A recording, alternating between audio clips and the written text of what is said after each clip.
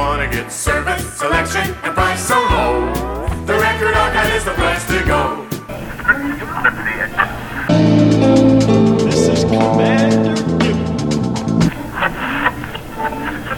You're listening to Grim Dystopian with Freaky Kids and Benny G, your music podcast for everything metal.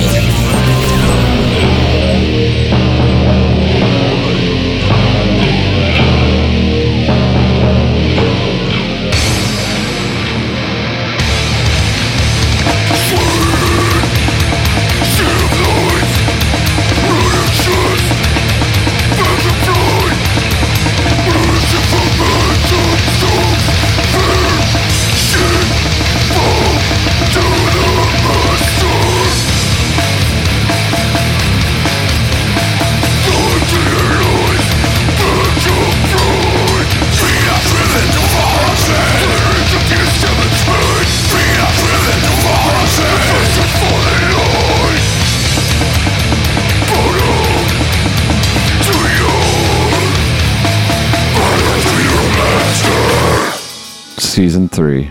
Yeah, how'd that happen? I don't know. That's insane. That is insane.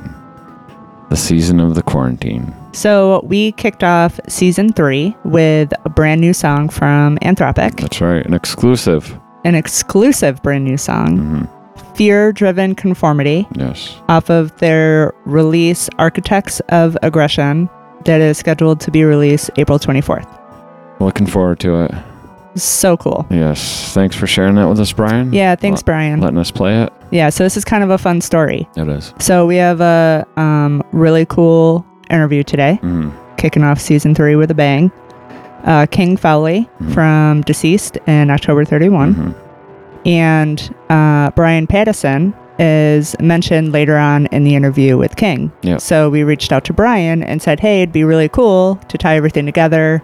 We love to showcase our local bands. If we could play Anthropic.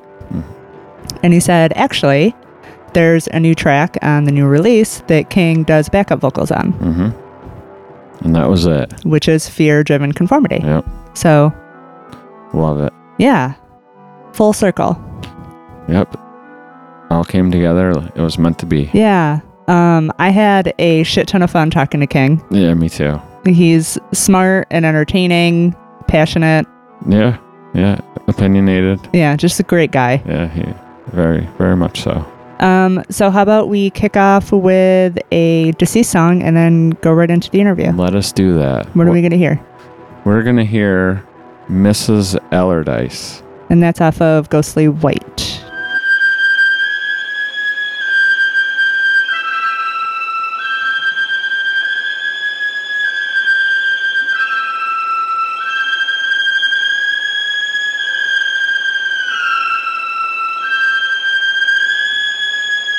I've been waiting for you.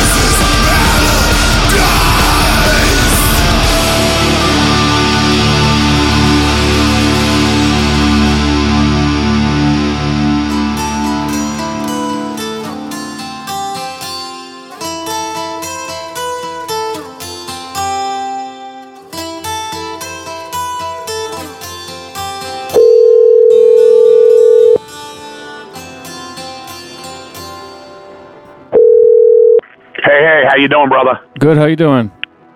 I'm okay, man. Running around like a clown, like I was telling you yesterday. I'm always doing a bunch of shit, even when we're trapped inside this fucking cave of life, man. Is now a good time for you? Oh, yeah, everything's great. I set it all aside for you, man. No problem at all. Perfect. Can you hear us okay? Yeah, I think I can hear you pretty good so far. I got a pretty cheap phone, so, I mean, you might not be able to hear me, although I am a loud motherfucker. So. No, you're good. Cheers to you both. Thanks a lot for the support, man. We definitely appreciate it. Thank you. Yeah, thank you. Cheers. How's everybody doing? You guys good, too? We're good. You Staying out of this fucking crazy shit. This is the weirdest shit, man. We were on the 35th anniversary of Deceased, and we had all these shows booked, just starting to roll. We were just getting ready to unleash them all, and then all this stuff happened, and we got to play one show. We took 100 days off the end of last year, and we had the first show back, and then we were just getting ready to start rolling and announce all these shows, and this shit happened. So we had to cancel everything, and we don't even know, as you guys are probably the same boat. We don't know what's going to happen. They may open the gates in 2 weeks, or they might not open the gates for a year. Who knows? I know. It seems like they keep pushing it farther and farther out.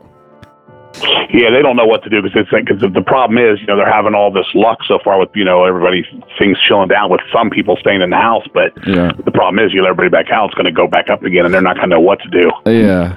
My suggestion is just to get that antibody test, go and see who's had it. And if you have, give everybody a card or some kind of X on their forehead or something and let them know. And the rest of the people just kind of wait it out, Yeah. It's crazy. It is crazy. It's just, who thought this in our lifetimes? I mean, I know I'm a fucking old fart, but goddamn, I was just like, this is crazy. Even my stepfather, who's in his 70s, he was like, man, there's nothing like this ever happened. And guess what? About the early 1900s or something. So it's been a while since we've had something this crazy, but I'm dealing with it. We're okay. We're just hanging, me and my wife, and my stepfather actually lives with us. Just hanging inside, really. I mean, I've been going out doing some things, but around here in the Philadelphia area, it's just weird as shit because a lot of people are out. Down here, there's people playing basketball and stuff. And I'm just really? what the fuck? Wow. Yeah, I know. Every day. Wow. Every day. It's really bad down there for you guys, too, isn't it? It is really bad. It's in the Philly area, it's really bad. I'm about 20 minutes outside of Philly where I'm at. It's still pretty weird here in Montgomery County, too, but they've had some deaths over here.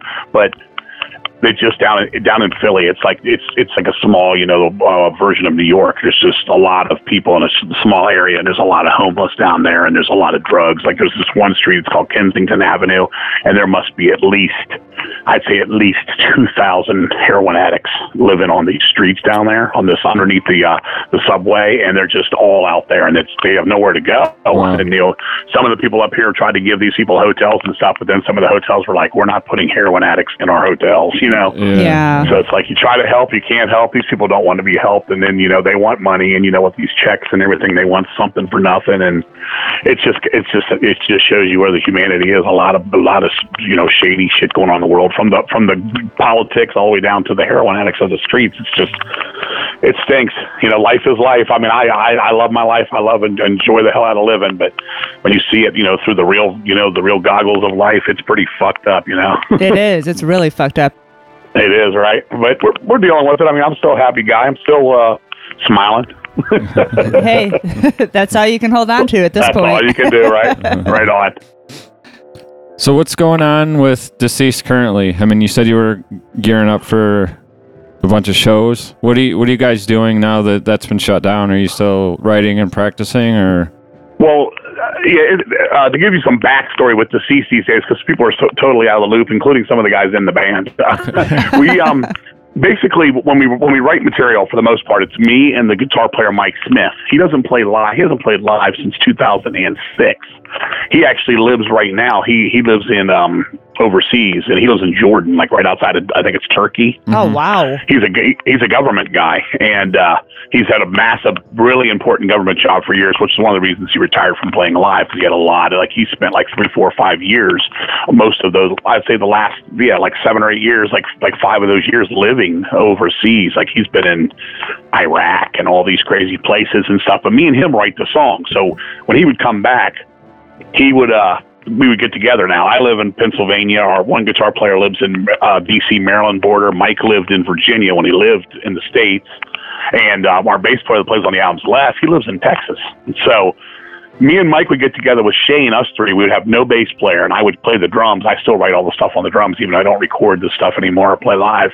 And we get together and do this stuff, and that's what took so long with the last record was. It took us like 7 years to put that last record, Ghostly White, together because of that. Yeah. And now he's overseas. He's going to be retired, completely retired within 2 more years. So right now he's just gathering riffs. And we're not writing any new material right now. I've got songs ready. I've got ideas. I've got things. He'll send me riffs at some point to the computer, and I'll kind of start arranging it in my mind. I kind of do all the song arrangements and what I call the derangements of stuff. When he'll send me something, and we'll argue about something in a typical Lennon-McCartney minus the talent part of it kind of way, and we'll just kind of work our way to it. Then we'll give the stuff to Shane, the guitar player in DC, with us, and we'll get together, and we're pretty much like the last record. We wrote the whole record without bass, not even a bass in the room. We don't even use the live bass player while we're writing because it kind of throws us off. We have this kind of formula that's worked for us, but basically what I'm getting at is, so when we play live, it's basically me. We have a drummer, Amos, because I think our drummer Dave died last year, 2 years ago now. So we're in 2020. He died late 2018. He drowned. He was in El Salvador. Yeah, I read that. He went to visit his parents in El Salvador, and it's a crazy story with that. He wasn't even in the water when it's all of a sudden a riptide came and it just shot him into the water, and he couldn't swim. Wow. This guy lifted weights. He ran I don't know what that's called, the Pica, what's that fucking mountain in Peru? Oh yeah, Machu Picchu or whatever it's called. There you go. I couldn't even say it or spell it. And he went and did a marathon there just a couple months before that shit, and then he comes back and he couldn't swim, and it's with his brother and his mother at the time. Wow. And his brother's a champion swimmer. The riptide shot him up the beach, like literally shot him away from the water. They were throwing a frisbee at the time, and then the water took him and sucked him in like 100 yards out in the ocean.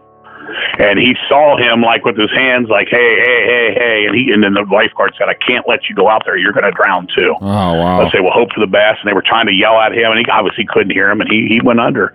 And then they didn't think he was even going to show up. The lifeguard even told him. He told me the story, his brother, Julio. He said, the lifeguard said, usually the sharks eat them. And luckily the body shot back up to the shore, and they got to have him a burial. They buried him in El Salvador, which is his home country and stuff. So anyway, Amos came in last year, and he lives in Atlanta, so we're all over the fucking place. So basically what we're doing right now is we're staying in our houses. When we get back together, we're going to try to add some more songs to what we were trying to get this 35th anniversary tour, all kinds. We're going to be all over the place this year if it works out. We've had, ideas to just shoot down. We were going. Our next shots were Atlanta. We were going to a 2-week 2 shows in Florida. We had a DC. We had a Philly show, and then we were going to start shooting out to like Minnesota and just working our way out. And all this is. Some of them have already given up. Some of the promoters, some of the places have shut down, and we just don't know what to do. Some of them we had airplane travel ready to go and things like that. So we're just kind of guessing as far as that goes. But we're at the ready. We got a list of songs. Everybody's doing their homework, so to speak, at home. And then once this year gets through, and we hopefully get to do all that and do what we want to do by next year, Mike will be back at some point, at least even to visit, and we'll start jamming the new record. This is pretty much the second year in a row with no new tunes since Ghostly White in 18. So right now, just kind of doing our thing, just have to kind of ride that out and just do the live thing once we're able to go out of the house again. Is there a chance of you coming back to Rochester on the tour when it happens? Yes. Yeah? There is. We're looking at a few things here. Dealing with Steve. I know for a fact if we're allowed to go back out this year, he wants to bring October 31, my other band, up there to play. And I told him for sure that. And I was going to take Rochester off this year because we played 2 years in a row in Rochester, and we kind of, some of the times it's limited with what we can do on weekends and things like that. But it's looking like maybe later this year we kind of have some ideas. Maybe around early October. Coming up that way. Very so cool. There is I would say it's probably a 75% chance we are going to come back up through there this year. Awesome. Yeah. We'll be there. Right on. Yeah, I enjoy that place. What's it, the Bug Jar, right? Yeah. Yep. Yeah. It's a crazy place with that damn weird bug over the bar.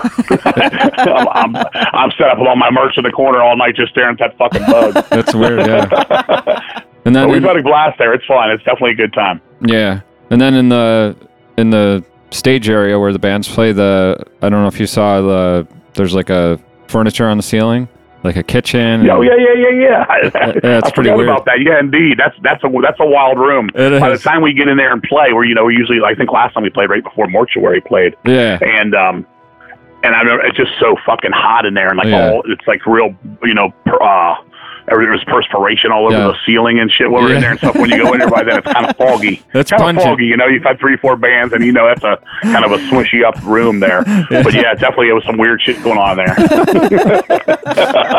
As you guys probably know, you've probably been there a lot more than I'll ever be there. That's Rochester. Right. So what's happening with October 31st? We are writing a new record. It's going to be called Ye Old Peril.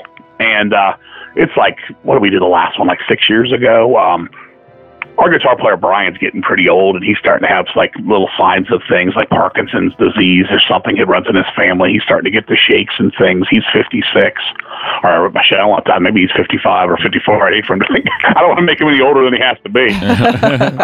But he's been going through some stuff. But we're planning to get a new record out this year and play out some this year. Like I said, we're definitely trying. There's even with 75% for Deceased. I think October 31 is about 95%. As long as we can come out of the house, that we're going to come through Rochester. But we're trying to play a few more shows this year. We haven't had a steady drummer for a long time, and it's a weird situation. When we started October 31, which was 95, which is what's that, 25 years ago now, I wanted to just form a band where I could just play drums, and I wanted to have a singer. I wanted to get a real singer. I'm not a singer. I can entertain. I can have fun. Deceased is more my thing. It's a lot of screaming and stuff like that. That's more my style. And of course, as you get older, all your singing you might have had in you is going to be tore up from doing the Deceased kind of things. But I wanted to basically originally just play drums, but we couldn't find anybody to sing this thing. And we wanted to do this heavy metal thing in 95 when it was really a bad word then. Heavy metal was just bad words. And, so I went ahead and sang. I said, well, let me see how I sound clean. Because when I was a kid, I used to sing. I could sing the fucking Queensryche and all that shit when I was a kid. No joke. And I just did it. I was like, well, I got a little left in this thing. So we did a demo, and it went over really well. And the next thing you know, we got offered a deal with this label, RIP Records, and then that album came out in 97, The Fire Awaits You, and it got over to Europe, and all of a sudden people were like, oh my God, this is the second coming of American metal in October 31, and this and that, and we were blown away. Now here I'd been at that point, 12, 13 years with Deceased already, and all of a sudden Metal Blade comes calling. They want to sign us. Metal Blade Records out of the blue. And I'm like, this is fucking weird. And then Wacken calls us, and they're like, we want you to play at the Wacken Fest in Germany.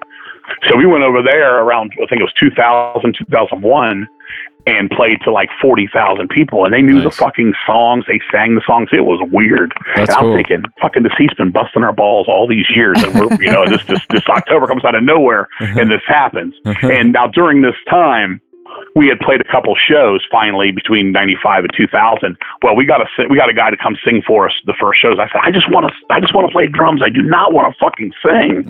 So the first couple of shows we had this guy, and he was a fun guy on stage, but he couldn't sing a lick. I mean, he Ozzy Osbourne would laugh at him. That's all. That's how bad it was. So we got another guy that could sing his ass off that was like literally like a Dickinson, Jeff Tate kind of guy in their heyday. And this guy was great, but he was a terrible front man. He was just sing and shut up. And he played one show in North Carolina, which was his hometown, and we had a huge thing. It was crazy. It was unbelievably good. But the following week, we went up here and played in Allentown, Pennsylvania, and it was a bust. It was like 8 people there or something, and he immediately got this like, oh, I don't want to do this. I can't be driving 10 hours to play to 8 people and stuff. And he didn't realize how you got to, put your foot down and just do it. I mean, I've played to 50,000 people, and I've played to the wall. It doesn't matter to me. I'm there to entertain myself, and I get it. Yeah. But some people just can't get it, or they don't want to get it. Yeah. So he literally quit.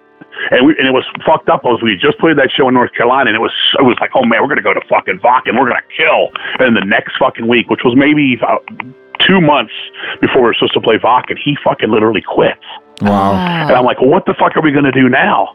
And they're like, you're going to have to sing from the drums like you do with the sings. I said, man, I can't do that shit while I'm, sing like this. And they were like, what do we do? And I said, I don't know. So I had a friend, which was Dave, that ended up in Deceased later on. I had a friend that played in this band called Hatred. I said, dude, can you fucking play drums in Germany in 2 months? Can you learn all this material and come play? And he's like, I guess. And I said to myself, well, I guess I'll be the front man. Now, my whole life, I'd always said, I've just been behind a drum set with my butt cheeks to the drum stool, fucking playing shows and entertaining from there, which was always kind of weird because I have so much energy. And I always wanted to get up and run around and be in the front of and shit with Deceased, but I was always at the drum stool at the time. Yeah. So we literally had a weekend.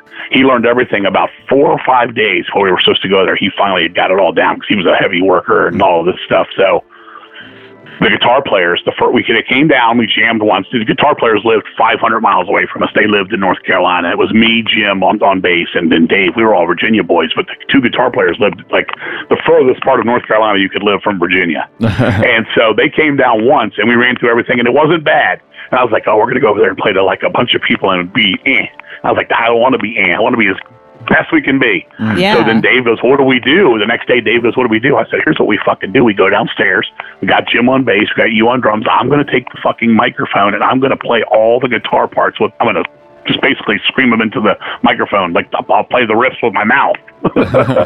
Wow. So we literally did that. Like I remember that Tuesday and that Wednesday of that week, we practiced for hours and hours. I'm just like, gunk, gunk, gunk, gunk, doing the riffs with the fuck into the PA. And Dave's like, man, you won't believe how much this helped me. And we were pretty tight. I was like, fuck, leave those guys on. We'll play as a 3-piece. But no. So we met those guys in Germany, and we went and we fucking played this show. And it was the very first time I ever was out front singing for any band. Just out front, and it was the first time Dave had ever played drums for October 31. And this was in front of that. There was literally 40,000 people there when we played. That's crazy. And we went over amazing. So I know I'm getting sidetracked before you were asking what was going on with the band, but we basically had this thing. But ever since then, as time's gone on, we've done more records and things and gone through things over the next 20 years. I don't want to sing it. I just don't want to sing anymore. But now everybody's like, oh, dude, you're hilarious. You're the best entertainer ever. And you're fun. And it's okay if you're not the great singer. You're good enough and all this shit. And I'm like, just thinking back to that guy 25 years ago, I just want to play drums. I just want to sit back there and play drums and have somebody that can really sing. Because I'm from the school. I don't know if you guys are, a big 80s, just rock metal kind of things, but I'm a big Triumph fan. I don't know if you know Triumph. Yeah, of course. Maybe. Yes. Okay. Well, like a Rick Emmett style of vocal is something I would love to have. Now, that ain't never going to happen with me. But I was like, if we could get a guy like this, I have ideas in my head for so many heavy metal songs that would just be so catchy and melodic. And I don't know. I've always told the guys kind of like a Foreigner with heavy metal trappings. Like the songs are instant, they're catchy, there's choruses there and all this, but it keeps coming back to this. So with this new record, they're like, dude, are you going to sing again? You got to sing. We got to go on tour and you got to sing. And I was like, dude, can we please get a fucking singer in here this time? And they're like, but dude, you've sang on every record. Now it would just be wrong, And I'm just like in this trapping. So for the last 5 years, between that and the fact that we don't have a drummer full time anymore, it's just taken so long to put something together because I would really rather write a record with somebody else's vocals in mind, someone that can actually sing. But these guys are like, no, this is the band, for better or for worse. So it looks like I probably will sing on this record. So we're writing accordingly. So it's going to be a little bit more, I don't know if you want to say, it's not thrashy or that, but it's a little bit more aggressive when I sing the stuff, just because of how I am with my hyperness and stuff. But I would love to have a singer in there. We could do something just more, just like late 70s Priest or early Maiden kind of styles, with our own identity amongst it. But we're just holding out too. It's kind of like the Deceased camp. We're just waiting and stuff, and then once the shit breaks, we can get out, we can practice, and go play some shows. I think you're being kind of humble about your vocals. You definitely are. We were listening to the compilation of all of the covers that you guys have done over the years, and it's amazing. Yeah. Well, thank you. I guess this virus kills everybody's hearing, huh? No, I've had my day. I've had some times when I wasn't bad. I mean, the truth of the matter is, when I was a kid, like I said, I was into Man of War and Iron Maiden, all that stuff as a kid. I even went and tried out for this band called Maniacs. Oh yeah. AXE, back in the day. It wasn't that band. It wasn't the one you're thinking of. It wasn't the one with the girl with the guitar in her hand. Oh no. But hey, that's cool. You know that. That makes me happy to you know that. 'Cause that's cool. Yeah, that was actually a British band. Okay. But this was a band out of Baltimore, Maryland. Okay. but our old, when we started Deceased, I was originally the bass player, and my buddy Marcel was the drummer for just a few months until he got his girlfriend and decided that he wanted to go on down the road. And so, but anyway, he goes, dude, there's this ad in the paper. You got to see it. This band's called Maniacs, dude, and they want to do Accept covers and Man of War and Iron Maiden. There ain't nothing like this shit in our area. You're talking 1983, okay, 84. Yeah. And so. So I called them and they're like, yeah, you know all this stuff. I said, dude, any song you say, I know it. They were like, they wanted to do like Scorpions. It was Accept. It was Man of War. It was, what else did they have that day? I can't remember. Oh, and Queensryche. It was Queen of the Reich at the time. So they said, can you sing like this? I said, yeah, man, I can sing like that. So I practiced it for a couple of weeks. Then they came and picked me up. This is where it gets funny. Then he came and picked me and my buddy Marcel up, and we went up there and I played. And I remember we did Queen of the Reich. We did Battle Hymns from Man of War. Nice. We did Fast as a Shark from Accept. We did Dynamite and Blackout from Scorpions. Nice. And I think we did Hallowed Be Thy Name, Iron Maiden. Those were like the 6 we did. They were like, dude, you're killer, you're in. Now, I'm a big guy. When I was a kid, I was older than I looked at my school. I was 16 at the time for this. So I told the guy, they're like, yeah, man, we're going to be playing Hammerjacks and all the big bars. And I looked at him and I said, I'm only 16 years old. And they're like, what? And I remember the bass player got so pissed off. He's like, dude, you're the perfect dude for this, but we can't even get you in the club to fucking sing. I can remember this playing this day. He threw his bass across the room. He was pissed. And it was funny because on the way there, I kept trying to say, I said, Marcel, we should say something now, man. He's like, nah. Because they were like, yeah, well, where's your car at? Why aren't you driving yourself to Baltimore? I wasn't old enough to drive yet. At least, it was close, borderline in it, right? So anyway, I could do that stuff back in the day. And as time went on and Deceased and all that, and of course you go through drugs and all. I did at least the teen years of drugs, and then I got into the drinking. So as I got older and stuff, all that shit just started getting into the thing. And when it came to October 31, which is more of a quote-unquote clean thing, it was even rougher for me. At first it wasn't bad, but then I noticed by like 2000, I was still drinking. I haven't drank in 18 years now, but it just was killing me. And music is my drug of choice, of course. And I was just so disappointed in myself. I was like, I could hear it in my voice. Like, I'm fucking hoarse here. I'm flat here. I'm monotone there. And it was more so in the October than the Deceased. I do feel pretty proud with the Deceased stuff, because especially the albums of our own material, because it's kind of my own voice. And I feel like I've gotten better. I'm looking at the records on the wall here in my living room, my little pride possession of my little framed albums that I'm looking at. I can look and say, honestly, looking at Luck of the Corpse up to Ghostly White through the years, that each one it's better. The lyrics have gotten better. The overall feel of the voices have gotten better too. Yeah. But I also know sometimes when I'm winging it and when I'm doing the best I can and it's not enough, there's stuff that's either not come out or shouldn't have come out. Like we've done Chad Panzer covers and things like that. It's just fucking bad. It's just fucking bad. But the Deceased stuff, I'll for the most part, as you guys are probably listening to the Cadaver Traditions, is that what it was? Yeah. Yeah, the double disc thing. Yeah, that one. I was probably the worst one on there, and I'll even give myself a defense on that. Was probably like the Running Wild or the Agent Steel, and those were literally recorded 18 days after I had my stroke. Oh wow. I love the Agent Steel. By the way. We actually called that one out specifically today. That we love that one. Yeah. Hey, well, if you like to do, I tried to give it a little when I could, but literally, I had just had a stroke. I had a stroke in 2004, and I had just had the stroke, and my body was just like, my mind was like, "What are you fucking doing?" But hey, if you guys like it, hey, I'm my own worst critic, I guess. I'm Mr. Picky. But I definitely appreciate that. Yeah, I think it's great. I'll just keep on doing my thing. My voice has gotten stronger here. I definitely feel better here almost at 52 than I did at, say, 35, 40. Well, that's a good because thing. of the drinking and shit, because I just out of hand. Too much is too much. That's a good thing. So I put that to bed. I put that to bed in 2002 for sure. Well, congratulations. Yeah. Thank you. So I got a question about, I said October 31st. I've heard people say October 31st. You said October 31. I've heard that too. Is that the correct way to say it? That is the correct thing, and I didn't want to say this because we're all so friendly with each other. We usually have a thing, and of course, I'm just kidding with you.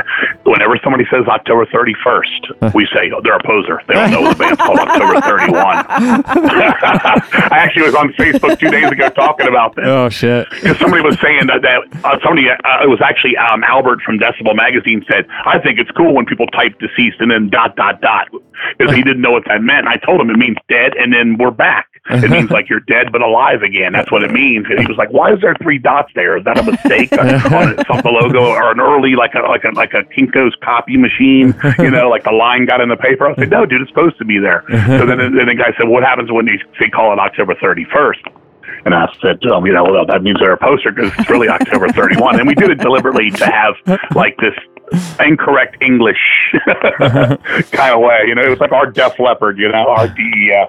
Well, thanks for not calling me out on that. You should have, though. But it is October 31. Now you know. See that? If you asked once, you know forever. I remember, it reminds me kind of I saw an interview with Tom Warrior a while ago, and they asked him, is it Celtic Frost or Celtic Frost? And he goes, it's whatever you want it to be. So I'm glad you had it. I've always said Celtic Frost because I've never heard the Boston Celtics, you know what I'm saying? Right. And that's what I went with as a kid, and I just thought it was Celtic Frost. That's what I want it probably to be. is. Yeah. I've had people, we had this one guy growing up, everything you said was wrong. It wasn't Bathory, it was always Bathory. Bathory. Oh, Like, it's not pronounced Bathory, it's Bathory. I'm like, it's not pronounced fuck you, it's fuck you. Good luck You know, in he was life. anything. You'd say Sunoco gas, he would say it's Sunoco. It's not, literally, he would say this shit. And I'm like, Jesus Christ, dude. So there's guys like that out there. Yeah. So when hopefully October 31 does come to Rochester, is there any chance of you playing Day of the Saxons? Hard to say on that. We haven't played it in so long, and this drummer we have, it may take time for that. I would say it's probably 10% chance at tops we do. All right. We haven't played that one live since I would say probably like 2005, 4. What it comes down to, and this stinks, we've had to keep when this guy learned the set, he learned the basic stuff, and then he hasn't been able to learn anything since because, again, the 500 miles apart. Because our guitar player, now Jim, the bass player, used to live in Virginia. He lives 600 miles away. He's even further away. Mm-hmm. And so it's just hard for this guy to do things. I mean, you never know. We may end up doing some stuff like that at some point, like bringing a bunch of covers back. We did some stuff at the what the hell was it? The Defenders of the Old in New York a couple of years back, and we learned we did like Child of the Damned, Warlord cover got in there. We even did we did Torture Me from Omen then, nice. And he learned some stuff then, which was cool. So it's not a definite no, and it's such an easy song. He could probably learn it in an hour. Yeah. And I could just show up and be like, hey, look. These people here, they say October 31, so we got to play it. And they'd have there would be the reason. So I will definitely shoot for it for you. Well, that's great. Whenever great song, great band. Absolutely, yeah. Whenever I see a band covering Witch Killer, I'm always like pretty thrilled. It did get some people in Europe, as I said, when we did the Fire Awaits You album, got over there. They were like seeing that we got it. You know what I'm saying? I was wearing the black lace shirt inside on the back of the album, which they were like, wow, these guys are deeper than most. It wasn't like me. Because at that time, it was literally the only bands that were really carrying the torch that were seriously still heavy metal were basically Maiden. Mm-hmm. I mean, Priest was doing something totally different then, and like, you know, some of the other bands were just, they weren't doing anything, or they just, you know, they turned their back on metal, or they just didn't call it heavy metal anymore. Right. So to have Black Lace and then say, holy shit, these guys are covering Witch Killer on their record and shit, they knew where we were coming from. It was the 80s, you know? Yeah. Very cool. Did you happen to see Maiden on their last tour? I never missed Maiden. I think this was my 37th time seeing Maiden. Nice. Yeah, Voivod is my most, 51. Maiden is second with 37. I think Kiss is like 19 or 20. Kiss. Those are the ones I never miss. Those three. Nice. And then we can go outside the box. And another one of my favorite bands, which will probably throw you for a loop, is No Doubt. I'm a big No Doubt guy. Oh yeah. And I've seen No Doubt about 20 times since they're like, even before they were even big. I mean, they actually go back to they started in '87. No Doubt did, and I just been a big fanatic for that band. That was one of my favorite bands. That most people would call them the '90s band. Yeah. I just always thought they were cool. I always thought when I saw them play, I was like, all the bands were so depressing of the '90s. It was so much like, I call it like shoe staring music. Yes. Everybody's just whoa, nothing's fun. Yeah. And yeah, sure, their big hit with "Don't Speak" was a sad ballad and stuff. But they were like, to me, like a bouncy kind of, almost like a early '80s new wave-ish kind of thing. I felt some B-52s in there. I heard some Blondie in there and stuff. And of course, they went on to get a little. They got a little bit caught up in some dumb shit too as time went on, because they got so big. It was like "Hey Baby," or even her solo stuff with that damn hollaback girl, which I can't fucking stand. but I love the early stuff. I've seen them play some crazy shit. I saw one show where Gwen went to the top of she literally climbed up the side of the PA all the way to the top of the fucking arena. She was not supposed to be up there, and I was like, she falls, she breaks her neck. There's no net down there. All right. And she came down, and then another time I saw him, and she came off the stage and ran all the way through the arena, all the way to the back seat in the entire, like, 20,000 seat arena. Wow. And she was back there, and she had this wireless mic, and she's back there talking. She goes, when I was a fucking kid, she goes, I would go see the police. She goes, I love the police. She goes, I grew up with the police.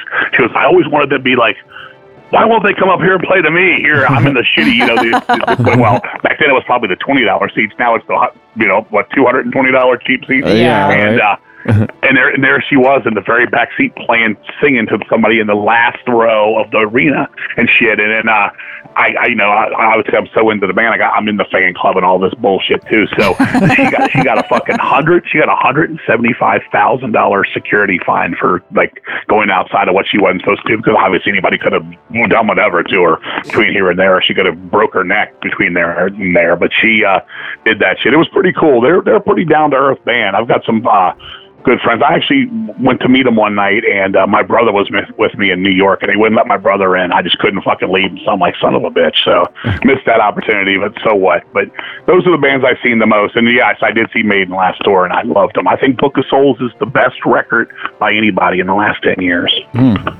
Nice. I'm a fanatic. Some people hate it. Some people are like, dude, that Maiden sucks now. I have my buddy Steve. He's a Maiden, tattoos all over his arms. He's got the license plate. He's like, this album sucks, dude.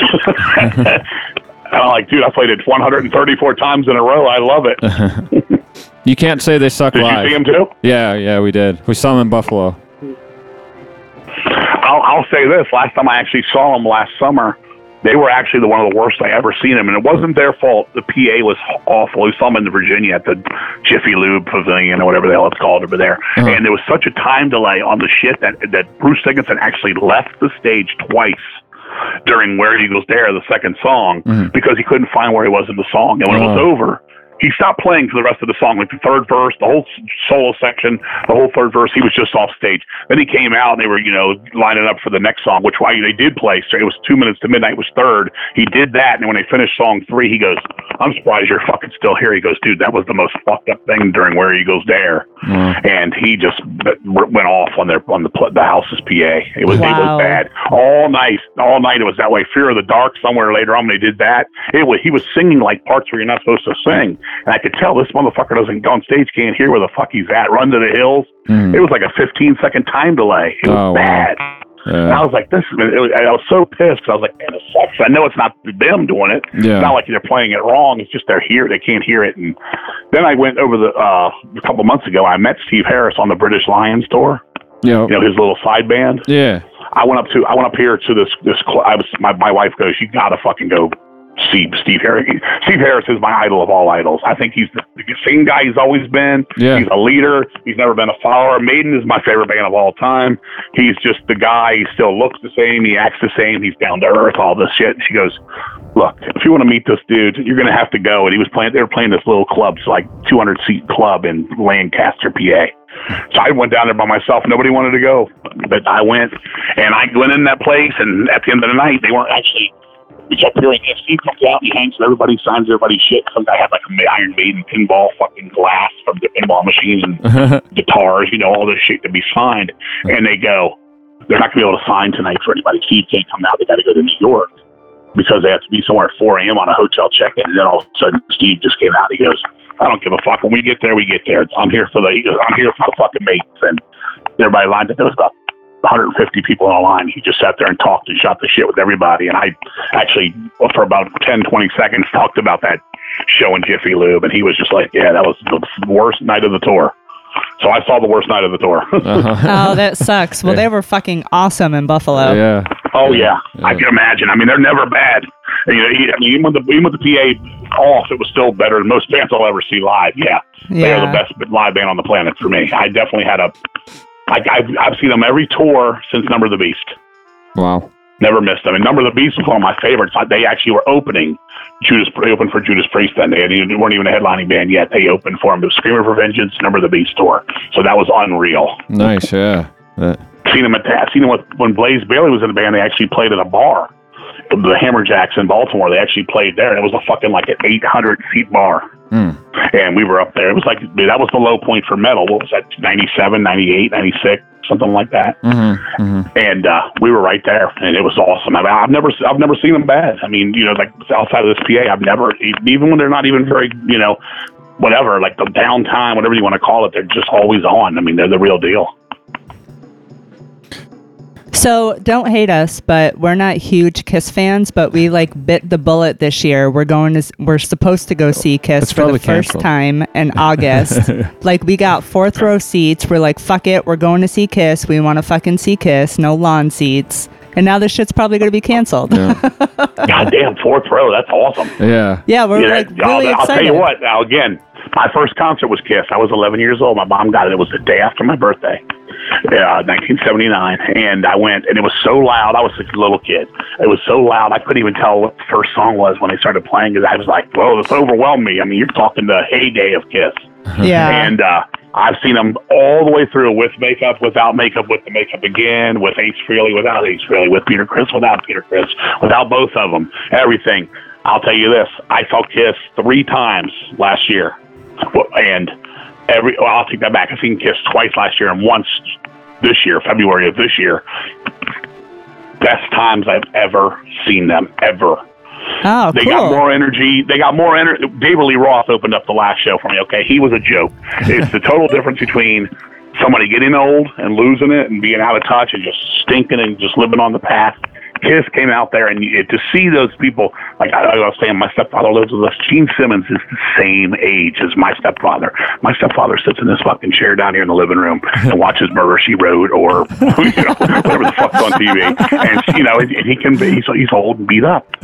I'm looking at fucking Gene Simmons flying to the top of arenas on fucking cables and shit, and I'm like, and my stepdad ain't worth $180 million. Like Gene Simmons don't have to do that. You know what I'm saying? Yeah. And it's all, and Paul Stanley, it's like he's somebody threw fire in his fucking underwear. It's insane.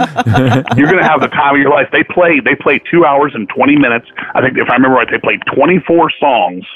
And and I promise you, if you're 4th row, you better cover up, because there's more pyro than I've ever seen in my fucking life. They do some of the craziest shit I've ever seen this tour. The best seats I ever had was 3 years ago for them. I had the 8th row, and it blew my fucking mind. I mean, it was just like, that show was nowhere as big as this one. This is the however long they're going to do it farewell thing. You're going to have the time of your life. You guys aren't big Kiss fans. Like, musically, you just have to see it visually just to say you saw the band Kiss in their lifetime. Is that what it's about? Yeah, well, there's a couple things.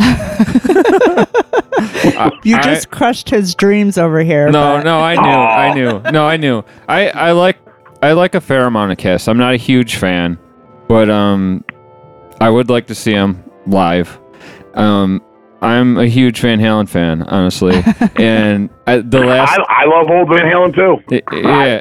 Are you a Sammy Hagar guy too? No.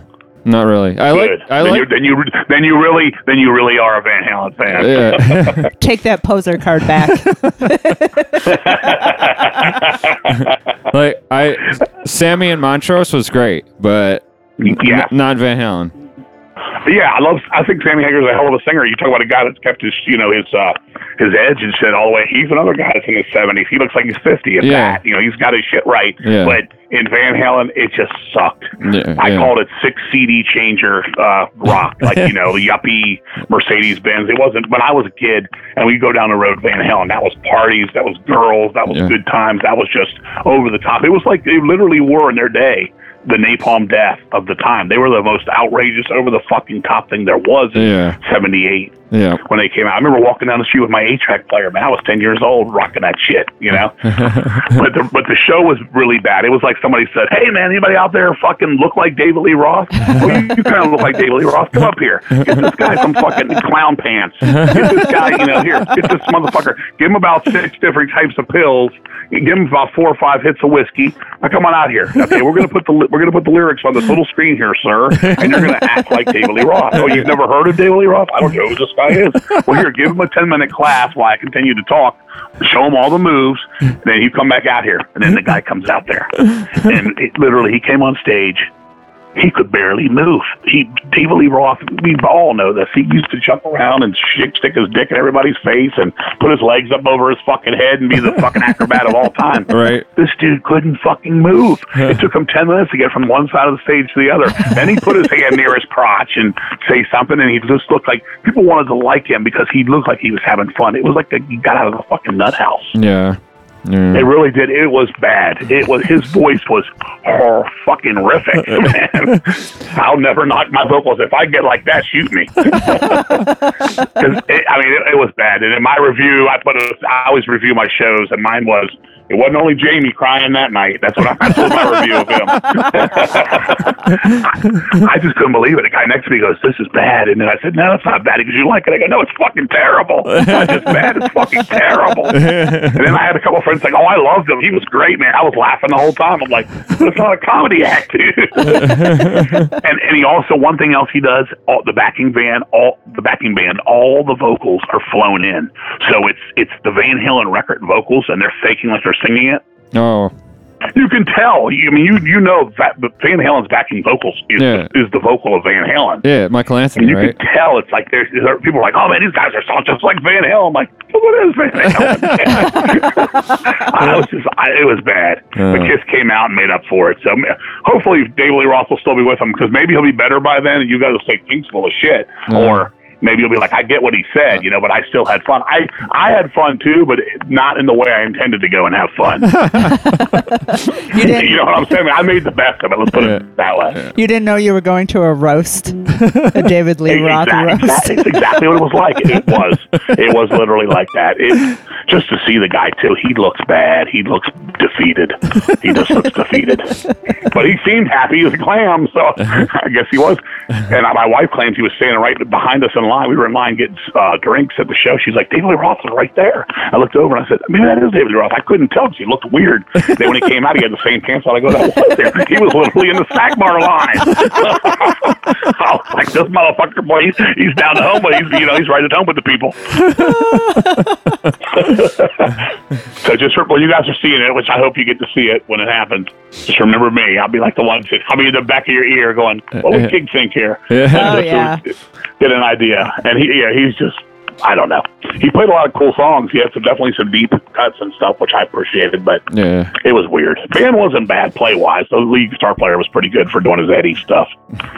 So that's supposed to happen in August. If it still does happen, we will we'll update you and let you know. You're probably seeing him like a day before or after me. I'm going to go see him again here in Atlantic City. So it can't be far behind you guys in Rochester. It's probably at the most 2 days. Yeah. Well, hopefully they're not all canceled. We'll see. Yeah, I think all that's going to go. I think we're going to be back out here in the world here by, I'm going to say June. I hope so. We hope so. We miss our live music. That's like the one thing that we're missing. I know, it's fucked up. Yeah. It's wild. Yeah. But I think you'll get to see him, and I hope you enjoy it. You'll have to let me know. Yeah, we will, definitely. Awesome. So Deceased and October 31 are currently signed with Hell's Headbangers. Is that true? It is true. Okay. And then you also put out some Deceased material on Shrieks from the Hearse. Yeah, the Shrieks from the Hearse. I did basically what it was with Shrieks from the Hearse was that was a few years ago. It was just my way. When we left Relapse, we had a big falling out with Relapse. I don't know if you know that story, but basically they just started lying to us and I was going into Hot Topic and seeing our shirts for like $37 and stuff. And I don't care if you want to put it in Hot Topic. I understand they're trying to get it to whoever wants to buy their stuff and sell our product. That's cool. Mm-hmm. But when I was seeing like $20 t-shirts in there for $37, I would report back to the fucking owner, Matt Jacobson. I would say, look, I don't want my shit in there for $37. That's a $20 t-shirt. I don't want it. I don't want our CD and fucking FYE for like $19.50 or $20. It's a $10 to $12 CD tops. I know it's in the mall. I know it costs more. I'm not stupid. But dude, that's why we're on an underground label, to keep things at the fucking fair product for everybody. And this dude would just be like, man, King, you're the biggest fucking headache, man. You're always a fucking bummer. And I'm like, how am I a fucking bummer, dude? I'm trying to do things the way if we wanted to go and be on Columbia Records or Atlantic Records, we would have tried to do that and done all this dumb shit. We're trying to avoid that stuff. We're trying to cut out the middleman and keep things at a fucking fair price. So we had a big falling out. He started lying to us and all this shit, and I just said, we're gone. So when we left, he goes, well, what are we going to do about the contracts? I said, look, dude, effective immediately, I'm taking all my fucking music back. Whatever you put out, whatever you did in the past is all yours. I don't want no royalty, not like we were seeing a royalty check anyway. But I don't want anything from the past from you guys going forward. I want my stuff. And he goes, okay. So when we did the Fearless Undead Machines reissue double CD, I added the Shrieks from the Hearse as my own little thing because I went and got that legally taken care of, so I would kind of cover our asses when that happened. But really, Shrieks from the Hearse isn't really even a label. Mm-hmm. It was just kind of like just a little something I put on the records to just kind of like to keep my name on it.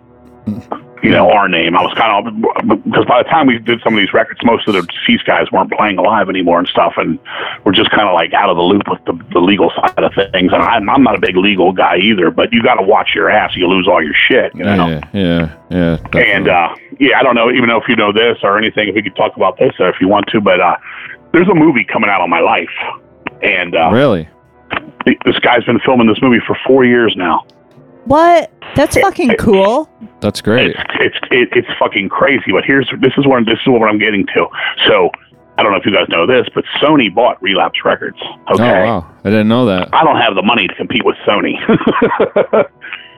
So this guy wants to do this movie. Okay, he's already put up over close to $200,000 into this movie. Okay, we've done $40,000 fucking shoots. He's taken me back to Virginia. We've done all this stuff like these old timey shit. And he's a friend of mine for years.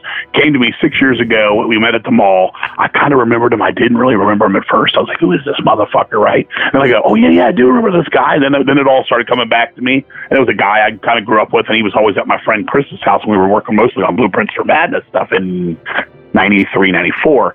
And he's like, dude, you're a crazy motherfucker, and I really admire you and respect you, and said some nice things. And I just said, okay, what's up? And he goes, dude, I want to make a movie on your life. And I was like, really? And I kind of laughed, and he kind of got upset with that. He goes, dude, don't. I said, it's funny to me. I said, my life means everything to me, but does it mean anything to anybody outside of the circle? You know, is this something people want to see for real? I could see an Ozzy Osbourne story or a, whatever story, a Kiss story. And I said, really? He goes, yeah. He goes, man. He goes, dude, you've done some crazy shit, and you're well respected, and it's a new approach to everything. And I said, okay. So at first, I don't want to say this, and I don't mean this disrespectful to him at all, but I kind of thought he might be blowing smoke up my ass. Mm-hmm. So a few weeks later, he calls me. He's like, look, dude, I'm already on the draft. I've already got ideas. He's sending me stuff by email, and he's up at my house. We're fucking hanging out. He's got a script and ideas. He's got the blueprints for everything, and this guy's got all of his ducks in a row. And so I'm like, wow. So then he wants to start doing filming and stuff. So he wants me to start filming all our shows. Wants the wife to take the camera behind the scenes, the wife angle, and all this stuff, and he just starts piecing it all together. And we start doing, like, he shot 2 years in a row, he shot like $40,000 live video film shoots with everybody down in Virginia. We had these big shows, but then you start getting into the legal stuff. This is what I was getting at. And how are we going to get for the movie? What are we going to do with this stuff? Do you own this stuff? And I started thinking to myself, do I own this stuff? In my mind, I do, and I don't see Matt Jacobson, who's no longer even involved with Relapse, say anything. But now he got Sony Records involved, so who the fuck does own this? And I'm thinking, oh my God, and he's telling me he's having meetings with Netflix, possible series stuff, all this stuff. This guy's going all out. He's got fucking major players that want to throw money into this too, and he's talking about $1 million project. And I'm thinking, wow, this turned into something I thought it would be a guy with one GoPro and and fucking a couple joints, and he wants to make a movie, you know. And now it's this, and that's what it's been like. It's gotten crazier and crazier, and he's gotten deeper and deeper. Then we start talking about these old stories. I don't know how much you know anything about my past and going up, but I've done some crazy shit in my day. Well, now he's doing these animation scenes of these recreations of shit that we obviously don't have on film of my past. You know, there was one night I drank a fucking quart of motor oil one night. Okay. Jesus. We had nothing, and I drank, and then this is one of the light stories, but he's like, we need to do that. We need to put this in an animation. And he's got all this stuff going on. So all of a sudden he's got this movie. Well, he's telling me now, we're talking the other day, yesterday morning, he's like, dude, this shit's like 8, 10, 12, 15, 20 hours of stuff, minimal. Wow. You know, there's no 130, well, I should say like, hour and a half movie here. It's just too much to cover. I've gone through a lot of crazy shit. We've had a lot of woes with deceased too. We've had our original bass player half of our best friends were all killed in a car accident in 1988, which just when we were getting started, right when I was coming off of drugs, and I was fucking withdrawing in my house for a year. I mean, just the early ugly days. And what the story is kind of like my book. I did a book, Stay Ugly. Yeah. And it's kind of like that kind of, it's like the book. It's like I want it to be all the ugliness, all the fucking, the moments, the good, the bad, the ugly, but I want there to be a lesson there. I want it to, come through like that. I'm not trying to brag about all the girls and all that stuff. When I did my book, the guy that was helping me write the book, he was like, "Oh man, you got some crazy stories with the girls. I've got to have this one." I was like, "Dude, I ain't writing a book like that. I just ain't doing it." My mother passed away on the blue. My son's mother passes away out of the blue. I just can't throw all that. I can have moments and things like that. I started thinking, I don't know how much you guys read, people's bios and stuff, and I read the Paul Di'Anno book, and it was one of the most shitty books I've ever read in my life. The dude's just like, "Man, I'm the greatest, man. I'm the greatest. The girls love me. Every girl wants to fuck me," and blah, blah, blah. And I'm like, what a dumb book. I'm like, this sucks. I mean, you got to give it a chapter, call to it here and there. I went over everything in my book and everything good, bad, and ugly, but that's what I want the movie to be too. And I want it to have all this, and he's got it, and I want to see it from this guy's eyes, because my book, when I did my book, the guy that suggested the book, it was kind of the same thing. I was out in Vegas. The guy said, "You should write a book on your life. I can help you do it. I'll write it. I'll be the ghostwriter, and you can tell it." I thought, this guy's blowing smoke up my ass. Well, 2 weeks later, he called me, and for the next 4 years, we did interviews, and then he sort of wrote the book, sent it to me. "What do you think?" I said, "Dude, this thing is boring as fucking shit." And he goes, "Really?" I said, "Dude, it's like a book report. It's stupid." I said, "Fuck it." He goes, "Well, why don't you fucking write it?" I go, "I guess I'm going to have to fucking write it." So for the next 3 years, I wrote it, and I lived that fucking life over again. I'd cry, I'd fucking have back pains, I'd have withdrawals from drugs I haven't touched in 35 years. Yeah. Just all that was there for me, and that's how I want this movie to be. It's called King of Metal Life. He'll be shooting for another year and a half. He's looking for Christmas of 2021 for it to be out.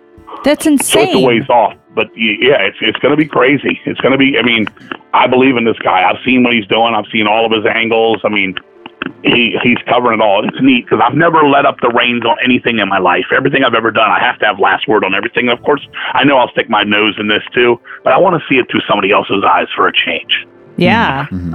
I don't want it to get, I told him, he's like, "Yeah, I'm working on a soundtrack now. Some of your favorite songs," like my favorite song in second grade was Holiday from Sean Cassidy. I said, "That motherfucker's got to be in there. You got to get the rights." And all I was like, "Don't change it. Don't change it to something," or, have some like imitation guy sing it on. I said, "We got to get that in there." And he's like, we laugh about it now, but really good guy, a guy named Patrick, and he's busting his butt on it. So I'm happy about that. But going full circle with, around back to what we're saying. So all that legality of the deceased stuff, it comes to this. We're sitting here. Relapse to this day claims we owe them $8,000 they never recouped.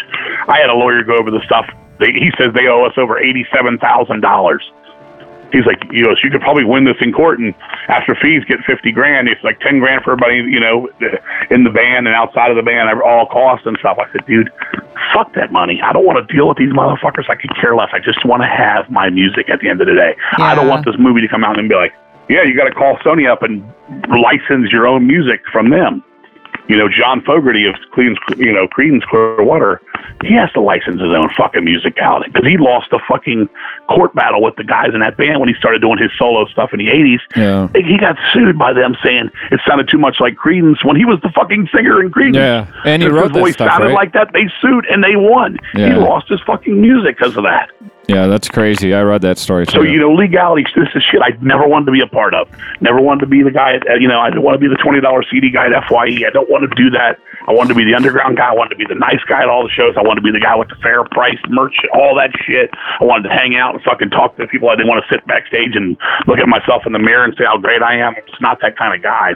And then I got fucking shit on from Relapse owner because of that. They're like, oh man, dude, some things you just gotta sit down and enjoy and all. I'm like, dude, no, I don't want to hang out with rock star bands. I don't want to be around them. And he's just like, man, you're just a pain in my ass. You're a fucking complainer. And I'm like, I'm not a complainer, dude.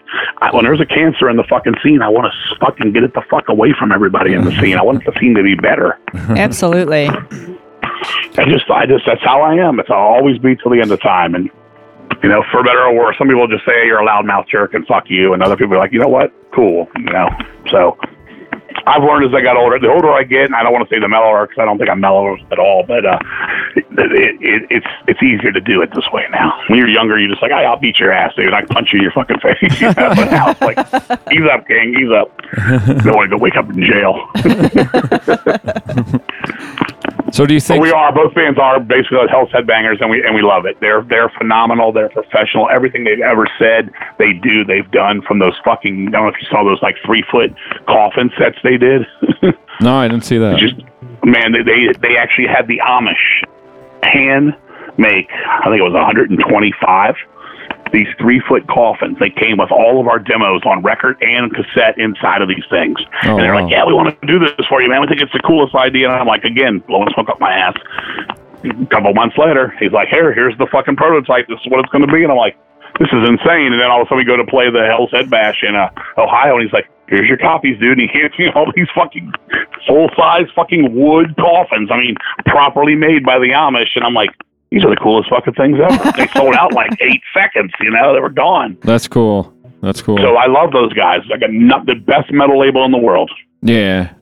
We've heard nothing but good things about them. Yeah. I love, what they put out is all great stuff. And I mean, I do T-shirt designs with they're pretty much all brothers. And they're all like, I don't know if the word is twins, but they all look the fucking same.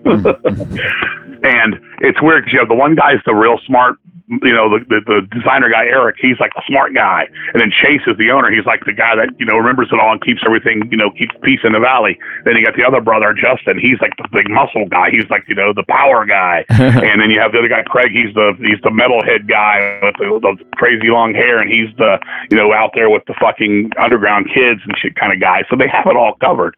And they just, every time I talk to them, it's just easy. If I need to talk to Chase, the owner, I'll call him up. Be like, look, dude, can you talk today? Just like we did this interview. Hey, yeah, tomorrow good for you? Okay, cool, let's go with it. We're fine. I tell him, hey, can you talk in a few hours? Say 5 my time, whatever. Sure thing. And then we talk. It's done. With Relapse, it'd be like, oh, come on, Matt can't be bothered right now. And he would be the rock star guy. He was telling me, that I was, that he was expecting me to be. He was like, oh, Matt can't take your call right now. He's too busy in there having smoking a joint with Morbid Angel or, something. I'm like, fuck you. Happy as hell. Ready for the next, the next Deceased record will probably be about 3 years out, maybe a little less, but it'll be called Children of the Morgue as the next Deceased record. Nice. A lot of people don't know that yet, so there's your exclusive. Nice. Awesome. Thank you. Yeah. You got it. Yeah, Children of the Morgue, we're ready for this one, man. We're not letting up. I mean, I'm ready to do more. And when Mike retires, he told me we're going to get 2 albums out in the time of 1, so I'm ready for that. I miss Mike because we really do work good together. We've been writing pretty much most of the Deceased material since Looking at the Wall Again with the Framed Items. Since about 97, since about Fearless, it's been mainly me and him. I mean, obviously Mark and Les did a couple of those records in a row too. They contributed for sure.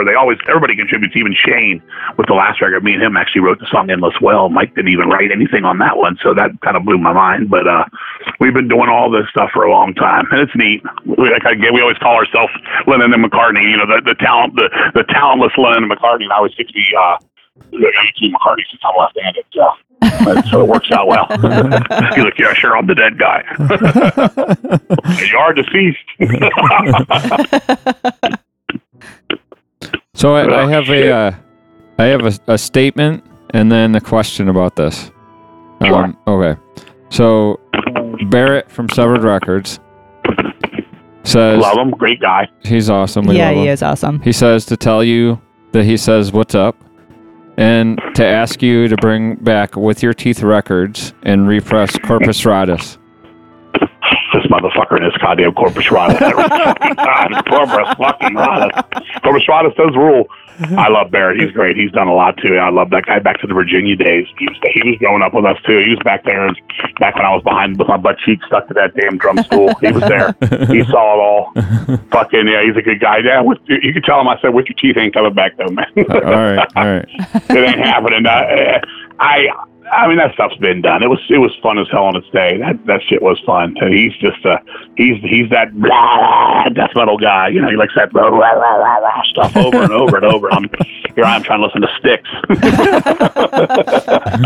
I'm Mr. Roboto, you know. How did you meet Barrett in Virginia? Yeah, at shows. I think he started. I can't remember exactly where he lived. I think he lived a little bit outside of where we all kind of grew up. But he was like always at the shows, and he would just come over and be like, "Hey," and we just started talking. I mean, that was the thing. It was cool growing up. We hung out with everybody. Everybody was our friend. You came in the place and you wanted to hang out, and when the show was over, come on back to my house, have a beer, just a laugh. So that's all we all did. We got together. I mean, we had some fucking hellacious throwdowns in my fucking house and shit. And I lived with my mother. This was this crazy thing. When I stayed with we had a big ass house, and my mom had this one part of the house to herself. And when I got old enough to move out and all that stuff, she's like, "Well, if you want to move out, move out. But you're welcome to stay here." And I thought to myself, well, I can't find a better roommate. And I don't know how much you guys know about Northern Virginia, but it was never cheap to live in Northern Virginia. Yeah. So yes, I stayed there and stuff. My mom just let me be me, and I mean, she let me have that. But she said, "Look, just keep it right on my side of the fucking house. I'll lock my door. I'll go to bed. You guys can have it crazy." And it'd be like there'd be at least over a 15-year run there, at least 2,000 parties there. Jesus. Okay? Never we had the cops there and stuff. Never had like shootouts or stabbings or things that sometimes happen at parties. We always had a good time and stuff, but it could get crazy in there. And some of the nights, I don't know, one night she walked down, she's like, "Something's on fire, Kingsley." And I'm like, "What do you mean?" And she goes, "The goddamn kitchen curtains. Who are these guys?" I said, "That's the Satanic Hispanics, Mom." She goes, "The Satanic Hispanics?" I said, "Yeah, they're all Spanish. They love the devil." And I'm like, "Okay, guys, meet my mom." And they're like, "Fucking Venom." "Oh yeah, fucking Venom. Fuck Jesus Christ." Ah! I'm like, "Yeah, my friend's mom." She looks at me, rolls her eyes, and goes back upstairs to her room. But that's Barrett would come to those parties too sometimes and stuff, and he got in really good with like my buddy Chris Yostella from Abominog and stuff with like some of his best friends. So we were all just bouncing off each other. That's awesome. Yeah, he's a really nice guy. I wish him well. Yeah, we love Barrett. Let's take a break and listen to a couple tunes. Would love to. All right, I gotta go shit in the urinal. I know you are bopping around over there. Let's listen to an October 31 song, The Chosen One. That is off of Meet Thy Maker. All right, and then let's flip back to another Deceased song. All right. Let's do To Serve the Insane. All right.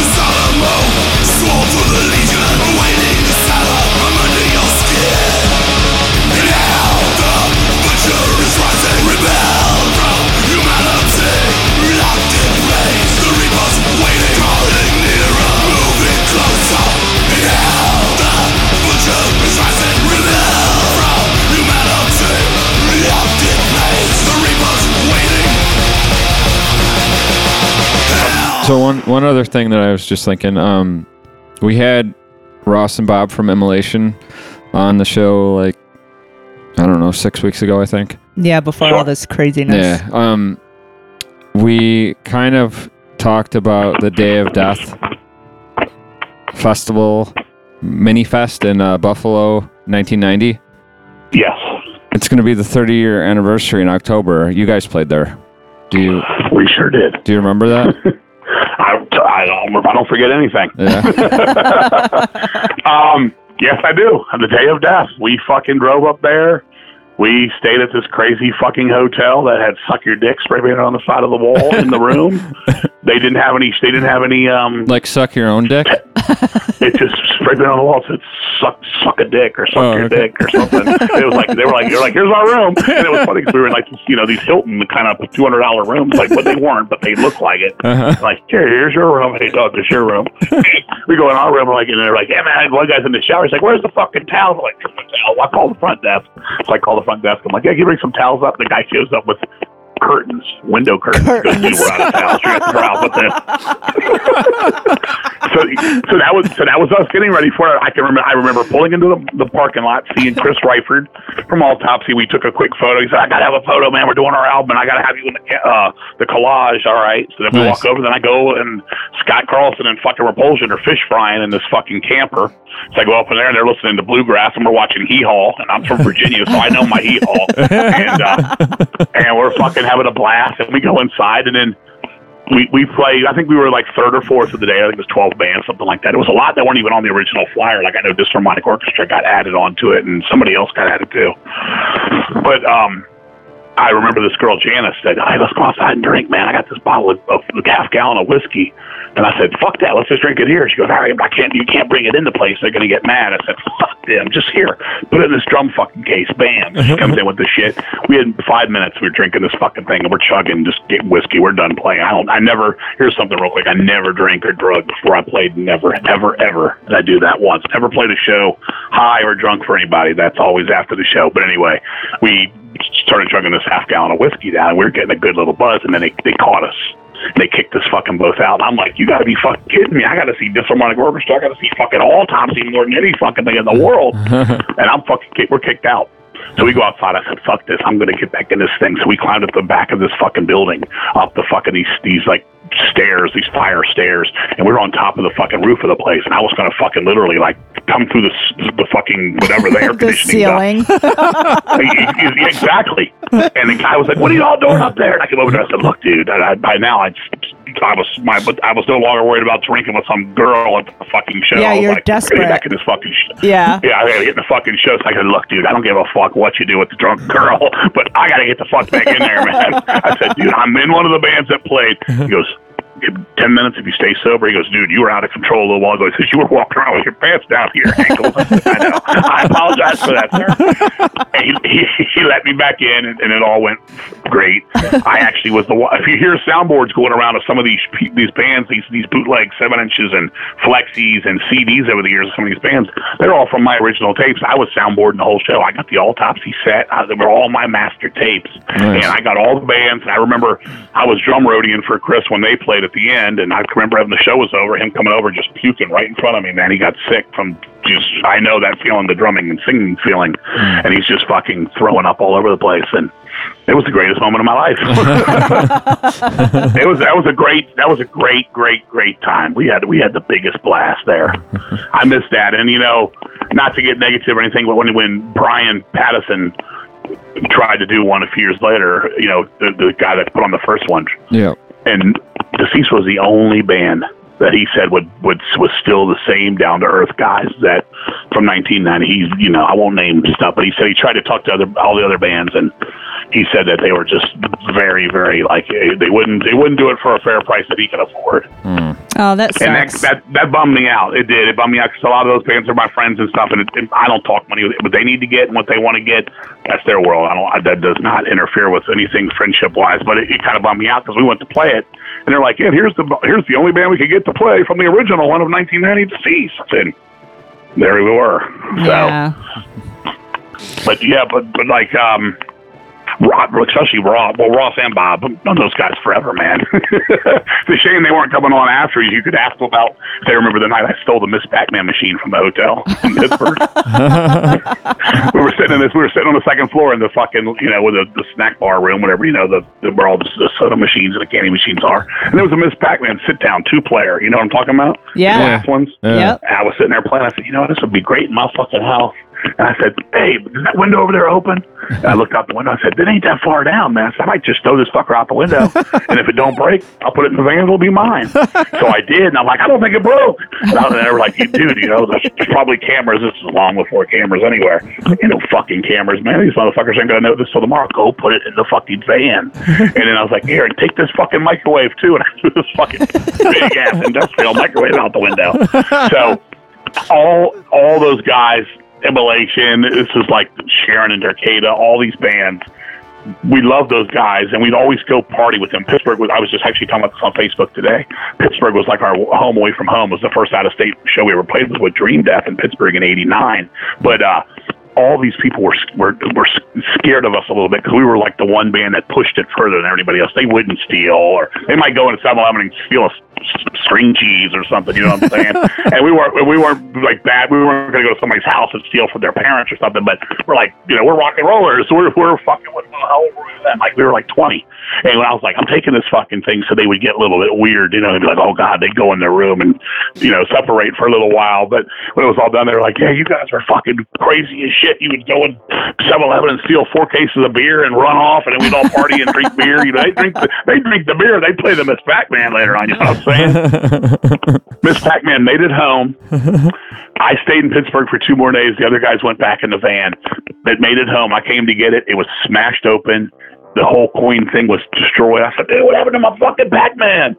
They're like, dude, there was like $50 in quarters in there. We bought 2 bags of weed with it, and we broke it. We broke it with screwdrivers to fucking. We had to, they didn't have the keys to open it, so they broke it. And I was like, dude, it don't work now. This Pac-Man don't work, dude. I'm fucking pissed, And they're like, oh, dude, you didn't pay for it. Anyway, I'm like, why would I take it, put it in the van, and do all this for this? So my girlfriend at the time, I told her, and she's like, oh yeah. And so she told her friend what I'd done. She's like, he's an idiot. He's an asshole. He stole this fucking Miss Pac-Man. And then her friend's dad goes, really? Does he still have it? He goes, dude, I fixed that shit. And I showed it to him. He goes, dude, this is about a $4,000 item. I said, really? He goes, yeah, I'll give you $1,000 cash for it right now. Did you sell it? I said, you're going to give me $1,000 cash for this thing? I said, sold. I went and bought like 40 tacos, a steak and cheese, and like 150 metal records. That was the days. That's long ago. That doesn't happen no more. There'll probably be an animated thing about that in the movie too, but those guys, they all remember that stuff. We just played it. I think that weekend, what we did, Pittsburgh, was like Them and Us and Ripping Corpse and Revenant, Primeval, and things like that. But Day of Death was such a good time. It was such a classic moment. I mean, so many people are still in the scene from there. We talk about it in Facebook mainly. I do a lot of Facebook things. I try to like entertain over there and get a lot of people on there just opening up when everybody's down right now. Somebody's got to be the fucking, the joker in the decks. I guess it's me. I'm the jester of Facebook for now. And we just talk about this stuff like, oh yeah, remember this? And, how do you remember that, King? Oh yeah, this happened. And I'm start telling all these tales. And I don't know why I get this memory still because I've had that fucking stroke. But mine was a physical stroke, more so damage than a mental, which I'll take. I'd rather have no left side than no memory of who I'm talking to, Yeah, definitely. Yeah. Yeah. But we had some great days, and those guys, I wish them only the best. Immolationists, they started out just a little bit after us. So they're probably close to their 35th anniversary too. Those guys, I remember when they were rigor mortis and all that stuff. We definitely grew up together, and they're doing really good, and they've toured the world a lot more than we have. So I'm proud of them. I wish them nothing but the best. Nice. They're really nice guys. Yeah, they are. Yeah. Well, we see Ross occasionally, and we will ask him about the Pac-Man incident. We definitely Miss will. Pac-Man. There you go. Yeah. That guy, is his hair still to his feet? It Yes, is, yeah. it's beautiful. Good Lord, I just kept all that hair. Yeah. Yeah. Yeah, good for him. That motherfucker loved his hair. That motherfucker goddamn hair. I'm like, motherfucker, hair is long as shit. It was like him and Les, our bass player, Les, and deceased had hair like that too. But Les wasn't as bush. It wasn't as crazy. Les had the Japanese hair to the floor, you know, like I don't know if you guys know who Crystal Gale is, but like the Crystal Gale look. Yeah. Yeah, he had the Crystal Gale look. Les like, who the fuck's Crystal Gale, man? Why you calling me a girl? like Crystal Gale, Les, I'm sorry. Fuck you, you know. But yeah, that's cool. Yeah, wish him well. Wish him well for sure, Ross. Absolutely. So what came first, your love for metal or horror movies? Or was it kind of the same time frame? Horror movies. Yeah. My mom was a wild mother. She was loved a wild horror mother. movies? My mom loves horror movies. Really? Oh, my mom's passed away. She died about 20 years ago now, like 2002. But my dad died of cancer when I was 5 years old. He died in 1974. And my mom had to raise me and my sister on her own, and she had to bust her butt because we were very, very poor back then, you know, when I was born. And she would take us to the drive-in. That's what you had to do growing up with the drive-in movies. We could all go for $10. You get like kids were free, you know, all the time. And she saw that I loved these fucking things. And the first movie I remember seeing with her that was a horror movie. I can remember 1976 going to see a movie called Burnt Offerings. Oh yeah. What's you know the movie? One of my Yeah. all-time favorites. Absolutely. Mrs. Allardyce, the first song on Ghostly White, is about nice. burnt offerings. Nice. With She took me. what's his name from Seinfeld was in it, right? I can't remember his name right now. Seinfeld. Wasn't it? I don't know anybody from Seinfeld in it. Wasn't it? All the doing this were dead before Seinfeld came out. No. This is the one with this is Karen Black. This is Oliver Reed. This is Betty Davis. Wasn't George from Seinfeld in it? As like a kid? He wasn't in Burnt Offerings. No. I know. I'm not a Seinfeld guy, but George is the big heavy set guy with bald head. Yeah, Jason Alexander. Okay, yeah, he was in a movie called The Burning. That's what it was. Oh, Okay. yeah. The Burning. Yeah. He was in a movie called The Burning in the 80s. Yeah. A little later. He had a little bit of hair then. All right, never mind. This was called Burnt Offerings. It was a haunted house movie, but my mom took me, and this movie kept building up to the ending where you're going to find out that the lady that runs the house, she's taking care of this 90-year-old woman, Mrs. Allardyce, up in this attic, and the whole time you don't see her, you're starting to realize maybe this lady's the old lady too. And so the ending, she goes back in the house after all this shit goes down, and the husband begs her not to. She goes up there, and then she doesn't come out. I'm getting the chills right now telling us that it's such a creepy thing that stayed with me my whole life. And my mom's basically the reason I have Deceased as a band title and lyrics, but we'll get to that in a second. And so my mom looks at me, she goes, "You want to leave?" And I say, yeah. She goes, "Go ahead. I'll be out there when it's over. Go sit in the car by yourself." And she goes, "Don't let the shadow." She goes, "Don't let the shadow get you." Right? I said, "I'll stay here with you." So I have my hands over my eyes. I'm a little kid. I'm a little puss. And, I pull my hands back and I see the end of the movie. It freaks me the fuck out. Yes, the lady. Well, sorry to give it away, but the lady is the lady of the house, and it's a creepy fucking scene. And it just ends so tragic. So my mom knew I liked these movies. So then we'd always go to the drive-in for the next few years. Tons and tons of times. I see the Manitou, the Pack, I could name Schizoid, Blood Beach, I've seen every movie ever. I'm sitting in a room right now, just so you guys know, and I'll send you a picture of one. I'm sitting in a room right now with about 27,000 store-bought DVDs, horror. Wow. Oh, that's cool. I'm not even kidding you. I'm here. I'm in the L section right here. I'm looking at. Here's Black Swarm. Here's Black Wake. Here's Black Water. Here's Black Magic. Here's Black Devil Doll from Hell. But that's what it gets to. But my mom would take me to these movies, and I loved them. And what got me to metal music was Kiss. I was a kid. My mom and my grandmother would get together on Sundays. She'd take me to the grocery store as I was the oldest kid. She'd have me go with her and carry the groceries out to the car for grandma. But they like to sit and talk, mom and mom to each other. And my grandmother would buy me a roast beef sandwich and a 25-cent. This was a place called Grand Union, which is no longer, I don't think, around, but it was a store when I was growing up. And they'd get me the 25-cent grape soda, and I'd walk around the fucking store for 2 hours going, "Are you done talking yet, Mom? Are you guys done talking?" I'd be like, "This is boring to me." So I'd end up at the magazine section of these places, and I'd look at the football magazines or whatever and shit. And I'd get to the music stuff, and I used to see this magazine called 16. And I see this fucking dude with blood all over him. I said, "What the fuck is this?" This used to scare me because it was creepy. Like it was like a demon. Obviously, Gene Simmons. Yeah. So I always was like, who's this fucking band Kiss? I gotta hear it. And I thought it was so weird that they were called Kiss when this dude looked like the devil. Right. I was like, that's dumb, right?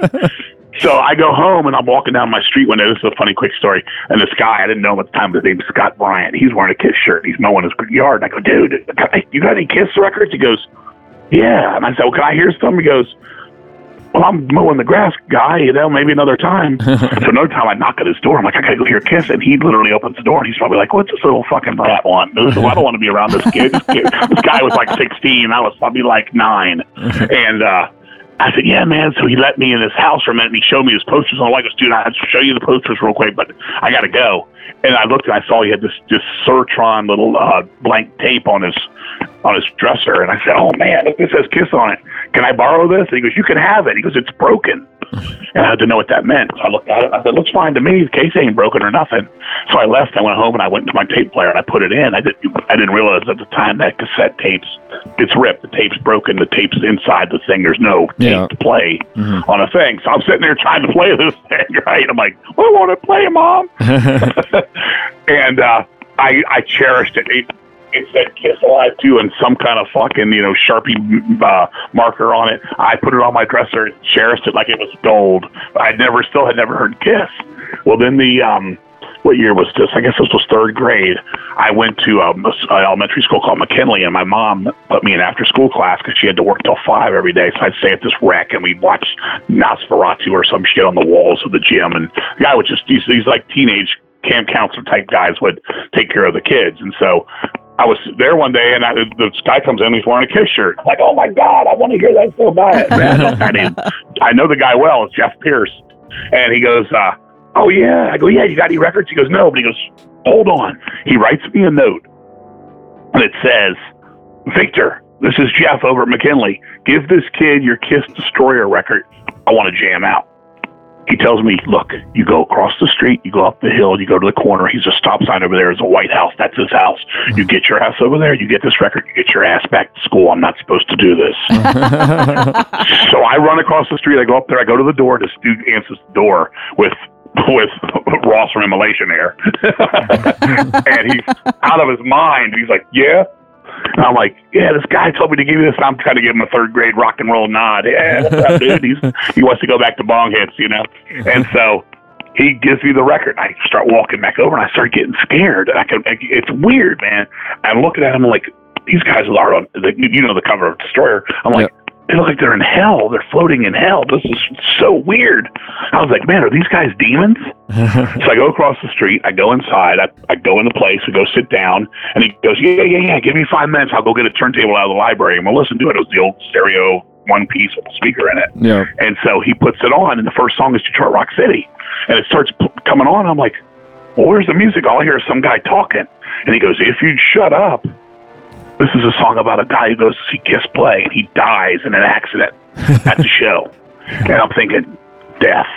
This is weird. Okay, they're in hell. This is death. And the song comes on, Detroit Rock City. I'm blown to fucking, I'm blown away. And the next thing you know, I'm headbanging. My head's moving. I guess I found out how to headbang. And he's like, yeah, this shit's killer, right? They're from New York. These guys are badass. And then we're hearing Out of Thunder. And we're hearing King of the Night, World, Flaming Youth, all the shit on the record. And I was into Kiss. And so then all I had to do then was start collecting Kiss. I begged my mom. She was like, we'll go to the store and we'll get you a record at Montgomery Ward's department store. I go up there and I see this record, Kiss Alive 2. Gene Simmons got blood all over him. I go, this must be the best record because this is the coolest picture. My mom says, it ain't that cool. That record's $17.88. I never forget it. She goes, she always called me Sugar. That's too much money. She goes, get something a little cheaper. She goes, this one here's on sale. It was Kiss Rockin' All Over. And at the time, I didn't have a record player with a needle on it, so I bought the tape of it for like $8.88 or something. Took it home and just fell in love with Kiss.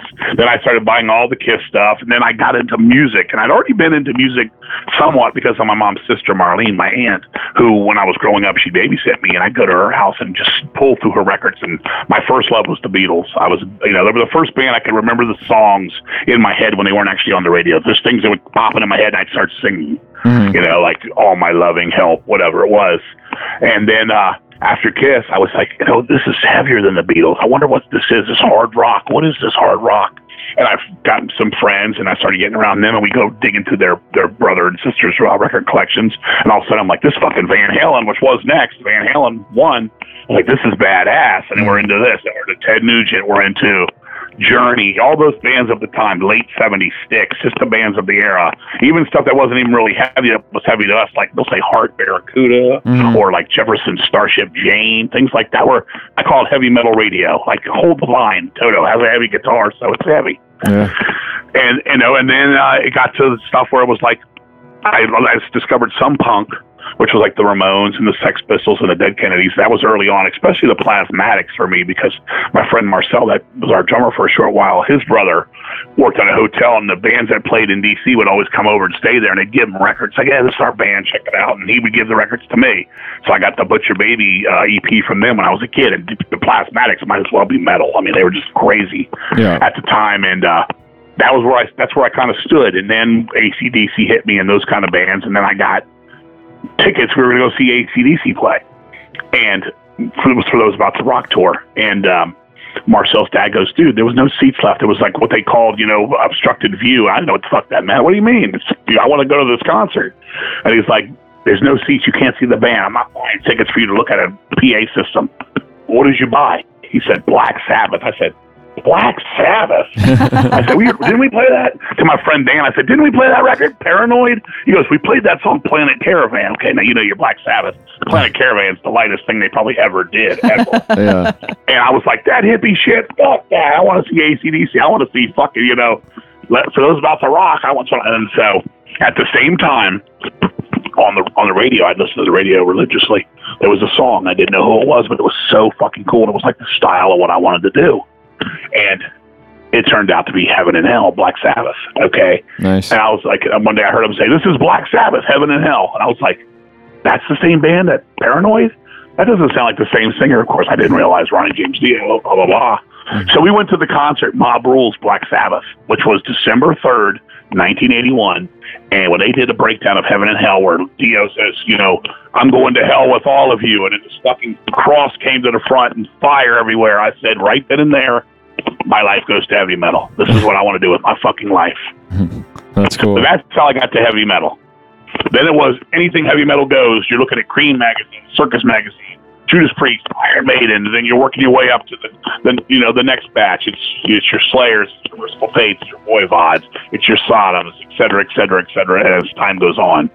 And that's how I got to my metal. That's pretty much what did it. Nice. You did a zine for a while, didn't you? Like a million years ago? I did two zines. I did one called Morbid Terror, and they were in the mid-'80s, which I don't think even I saw. And I did another magazine called Stay True, Stay Ugly, Stay Underground. I did that in the 90s. Nice. They were fun. Morbid Terror was like 3 lines. Hyrax kicks ass. I like this band. And then steal a picture out of another magazine and Xerox it in there. Here's my magazine. But the Stay True one, I really got very talkative and opinionated kind of stuff out of my system there. One of my main things around that time was how I thought most black metal bands were posers.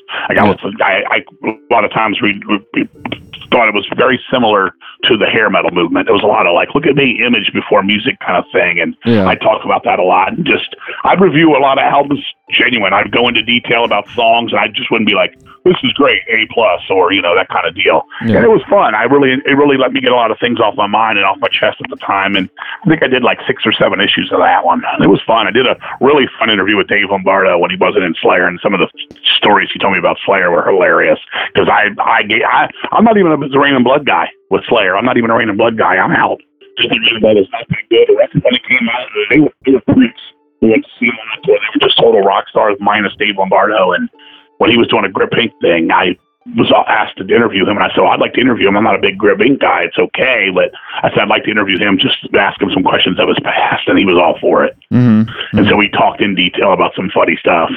Kerry King was pretty funny. He was talking about him, saying how he would sit in his hot tub and look at himself in Spin magazine for hours and prune up and shit. So what's but I mean, it was a fun magazine for what it was. It got around enough. What just curious, what Slayer Do you like the Hell Awaits In previous stuff? Show No Mercy is one of the greatest records ever made. I think it's their best record. I'm kind of glad there's not another record like it in the world, because they didn't ever sound like that again. Calling the Chapel's another 10, and the Hell Awaits is fantastic too. Production's a little funny on Hell Awaits. The songs are really good. The production's a little weird on that one, but just for me, Rain and Blood, a lot of people loved it, but like our group, my band at the time then was Voivod. I was freak for Voivod, I still am, but then, and Mark in Deceased at the time was Slayer, and he got it. We listened to it, we were like, it's good, but we're like, not that good. And then the more we were like, I don't know. It didn't sound, it sounded kind of, it was very well produced. It had a great sound. You could turn it up. It was sonically probably the best up to then by anybody musically, production-wise. It was heavy, and Dave Lombardo was amazing on it, but I just didn't care for a lot of the music on it. I was more into stuff like Cryonics from the first record, or Fight Till Death, or like Capture Sin, things like that on the first couple of records. Just, I don't know, I just didn't see myself going back listening to Criminally Insane too much. Right. It just didn't do it for me. Each their own. So, was before Deceased called Mad Butcher at one point? We were called Mad Butcher with 2 D's. Our first name was Evil Axe, Evilaxe, and it sounds the dumbest shit telling it to you over the phone right now. But when you're 15, that motherfucker sounds killer. Right, I get it. Fucking Evil Axe, bitch. we had a song called Choke on Chains. We never wrote it. We never music to it, but we had titles. We had a song called The Exorcist long before Possessed did. And I was like, that song's called The fucking Exorcist. What do you think of that, motherfucker? We had the dumbest shit. But it was fun. We were called Evil Axe, then we were called Mad Butcher with 2 D's. Then we were called Mace. Then we found out there was a band, Mace, from Seattle, and then it was Deceased. And I always knew none of those names were going to be the one, but one day I just said, man, it's going to be called Deceased, and this is the fucking name, and that's what I went to. And that was around late 84. We were like, I say that the band's 35 years this year, because some people are like, well, you guys were around at 84. I've got, letters from you talking about it, but we didn't even do anything. The first thing we ever wrote with Deceased was a song called Death of Christ. And it got no further than me and Doug in his room. He played riffs to it, and I sang over it. We didn't know if we wanted to be upside down cross metal or right side up cross metal, or we didn't know what we wanted to do. We just started writing stuff, and then it just started coming out. Like some of the early titles were like Terror Inside the Coffin, and then After the Bloodshed, which ended up as on the first demo.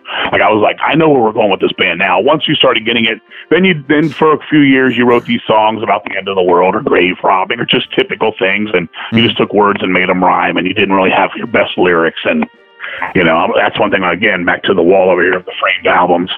As I go, I can see how the lyrics got better, at least to me. I mean, I hope by 51 I'm better than I was when I was 15.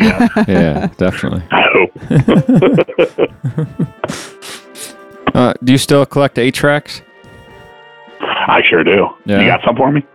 I know the new Savage Master is it is on 8-track. I'll get that for sure. Yeah. My thing with the 8-tracks is, I think I said earlier, like when I was growing up, like we had no money. Okay, so if I needed to buy something, I had to wait till my mom cleared 2 checks to get an $8.88 record, which probably now would be like equal to about a $15 record. But we go to the Woolworth department store, and they always have all their 8-tracks would be 88 cents. Yeah. So I could check out so many bands. If I had a $5 bill, it was like I could pretty much just about get 6 records with tax. I think it was like $5.24 or something like that for like all this shit. Like you got the change or something on the other side. It ended up like $5.54, something 4 in the end of it. But I could get like a UFO record, a Jethro Tull 8-track, a fucking Sabbath 8-track, and here are these albums by bands I could never afford to cassettes or albums from, because 8-tracks were kind of on the way out. They were still popular, but they were very less popular than anything else. So I had these records, and then as I got older, obviously I went to cassettes and vinyl, and I had all formats of everything. Sitting here looking at a Pat Benatar, fucking Crimes of Passion, reel to reel, right in front of me while we're talking. And so, then one day, I kept like 8 or 10 of my 8-tracks, and I had them on this heater over here in my house. Actually, it was like Mob Rules and a few other ones I had. I think it was, what else did I have? Still, I had a Mother's Finest stuff, that's some kind of soul heavy rock thing. But anyway, me and my wife were out one day, flea marketing, and we loved doing that. And I looked over and I said, look at this. Here's some 8-tracks. And she said, oh, yeah. And I told her the story. She's like, I've told me that story 20 times, honey. I'm like, let me tell it again about all my 8-tracks. So I walk over there, and they're like, she's like, you want it? And I said, how much is it? She said, it's $25. I said, I'd take it. It was the Go-Go's Beauty and the Beat. I think back, it was the Go-Go's Vacation. And I said, I'll take it. So I looked at it and I said, you know what? I'm going to start collecting these fucking things. I said, everybody collects fucking records now, and it's all this and that. And I've done all that. I mean, I've had 18,000 records of metal in my day. I was like, I was going to collect these for fun again. So then I started getting this little like Jones and like, you know, had the monkey on my back, you know. And we went back to this flea market. I said, you got any more 8-tracks? She goes, I don't think so. And she goes, but he goes, wait a minute, look over there. Is those 8-tracks? And I said, yeah, that's a box of 8-tracks. I went over there, and I knew once I went through this, I had to keep on going. I opened it up, and you know, most of the time you go 8-track, and it's Barry Manilow, it's Eddie Money, it's Meatloaf, it's a lot of country, a lot of Freddie Fender, a lot of, you know, Charlie Rich kind of stuff, which is cool. I like all that too, and I do own that now. But this box, I opened it up, and the very first 8-track to come at me was Screaming for Vengeance, Judas Priest. Oh, nice. That's cool. And I'm like, oh, this is a box of heavy metal shit. And the next thing I know, it's fucking Van Halen 1, 2, Women and Children First, Fair Warning. It was this guy's whole collection. All the UFOs were in there. All the Scorpions were in there. And it was like 20, 25 8-tracks. And I go, what do you want for this? She goes, $5. And she goes, you can even have the case they're in for $5, just $5, something. And you know, 8-tracks are famous for being dry rotted and funky, and most people think they suck, and they probably do. But I took it home. Every one of them played great. I still had an old 8-track player I played. I was like, these are great. So we started going out. She's like, oh, here you go. And next thing I know, I'm collecting again. And now here it is. Maybe I would say it's probably 7 years since that time, and I got about 2,800 wow. 8-tracks. Wow. And my friggin' I got some rare shit, dude. It's some weird shit. Here's my favorite 8-track story real quick. So they stopped making 8-tracks for the most part in the early 80s. They still had are you guys familiar with the buy 10 records for a penny club? Do you remember that? Yeah. Oh, yeah. Like yeah. Columbia Records and tapes, and they also had RCA tapes in it too.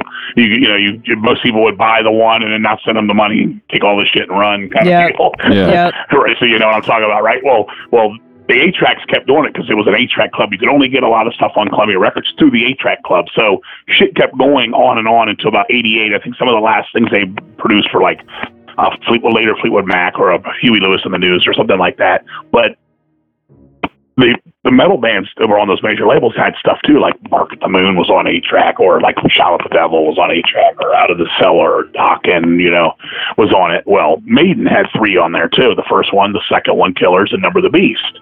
And Killers and Number of the Beast, you can get. Now, Number of the Beast on eBay, probably right now, is $200.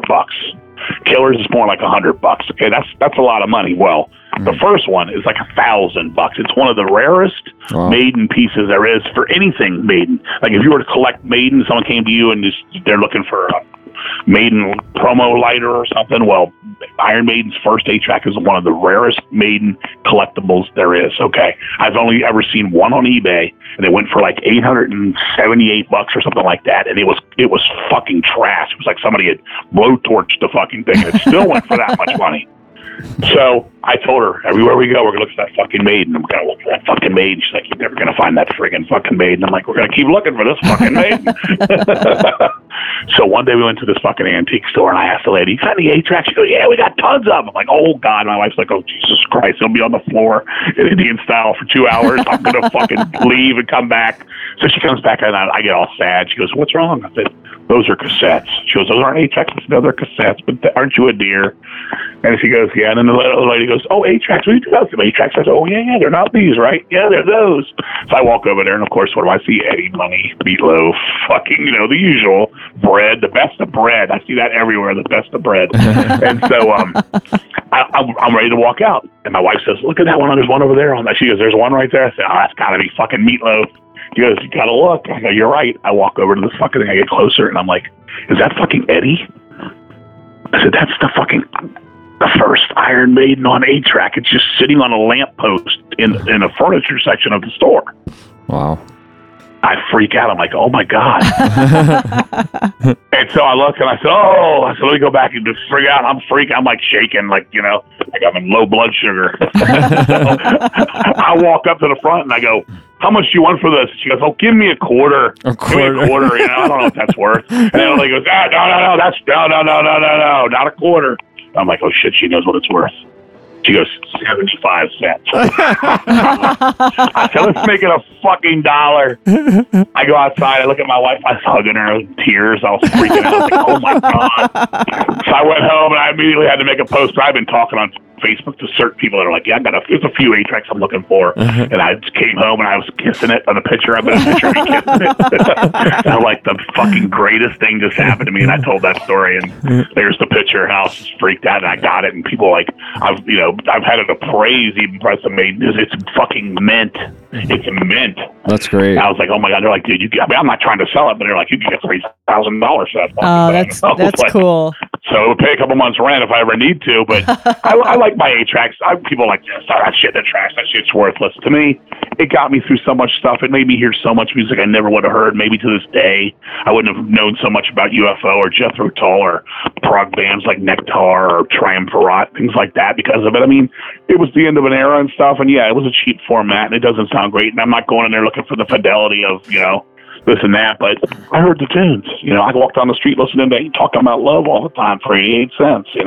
Absolutely. Nice. So nice. I like it. It's something in my heart. I live in the past, as you probably know. Since you talked to me, I live in the past. I'm moving forward with my brain, but all my favorite stuff is growing up is just the kids stuff. I still got all my toys and all that shit too. Sitting here looking at a Charlie's Angels model van I built in 1978. Nice. So that's my house. That's what I do. That's where my fun is. That's my drug. I don't drink drug. I don't fucking fool around on my wife. Nothing like that. I just sit here and have fun. And I'm not bothering nobody. As I tell people, it ain't bothering you, man. If I spend whatever I spend on it, dude, that's your concern. That's right. Nice. Yeah, it's fun though. I still got a lot though. I'll send you a picture sometime of 8-track Island. Yeah, please do. I got some odd ones in there. It's weird looking at there and seeing like Michael Schenker Group or like Riot band. They existed. People are like, that doesn't exist. I'm like, fucking hold it in my hand, dude. Like one guy was a crybaby. He's like, oh, you're fucking full of shit. There's no Born Again Black Sabbath does not exist on 8-track. I'm like, fucking hold it in my hand, dude. Right here. Here it is in the picture. You see it? So that's always fun to put someone in their place that way. Yeah. So speaking of living in the past, or Old Metal Records. Yes. Why? That was a great label, by the way. You reissued a ton of really amazing stuff. Why did that shut down? And is there any chance of that coming back? Old Metal Records is actually not shut down, but it kind of is shut down. Does that make sense? Okay. Probably not. Let me tell you. Here's the Old Metal Records story. Okay. So when I was a kid, one of my favorite bands when I first heard them was Surf and Go. Loved them. And it was one of the first records that had a fucking piece of paper inside of it that said, like, write us and all this shit. So I wrote them. This was 1982. And I'm like 14 years old. I wrote them. And me and my friend Marcel actually made a cassette. Surf and Go is the greatest fucking band in the world. We love you. Fuck yeah, you're the best. 60 minutes of us. Waiting for our balls to drop, fucking vocals on this thing, and we're like fucking losing our marbles, right? So I sent it to them. They were like, "You're a crazy motherfucker, you motherfucker," and here's our phone number. So I called them and I started talking to mainly the drummer Robert Garvin, and I said, "Man, one day I'm gonna put out a Surf on Gold record." He goes, "You got my permission, dude. Whenever it is." And so I'm 14 years old.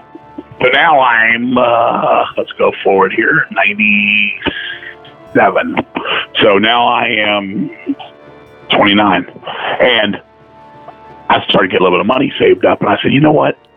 I'm gonna start putting out some old heavy metal records here. This is again that same time when everything was a bad word. Heavy metal was a bad word to so many people. I'm like, you know what? I don't care if nobody buys this shit. I want to put it out. So my first thing I wanted to put out was Surf on Go, and I'm like, well, they're not around, and all their material's already out. What am I gonna do? I said, well, you know what? I got a live tape. I'm gonna fucking take 2 of the songs. I'm going to press a 7-inch, and I'm going to put this motherfucker out. So I did it. Sent the band a couple copies, and I was like, okay, that was fun, and I called it Old Metal Records. It was like kind of like something that was in the past. And then I was like, all I was going to do at first, and I was thinking about it, And then people started coming to me. They're like, yeah, man, that's cool. Your label's cool. When's your next release? And I'm like, when is my next release? Yeah, next release. What should I do next? So this guy, a friend of mine, he doesn't want his name on anything, so I won't say his name on the record. But he was like, dude, man, all these people out here selling these fucking heavy metal records for top dollar now, these rare records, we should put something out and, not fucking charge a bunch for it. So he was like, why don't we do the Witchfinder General burning a center 7-inch?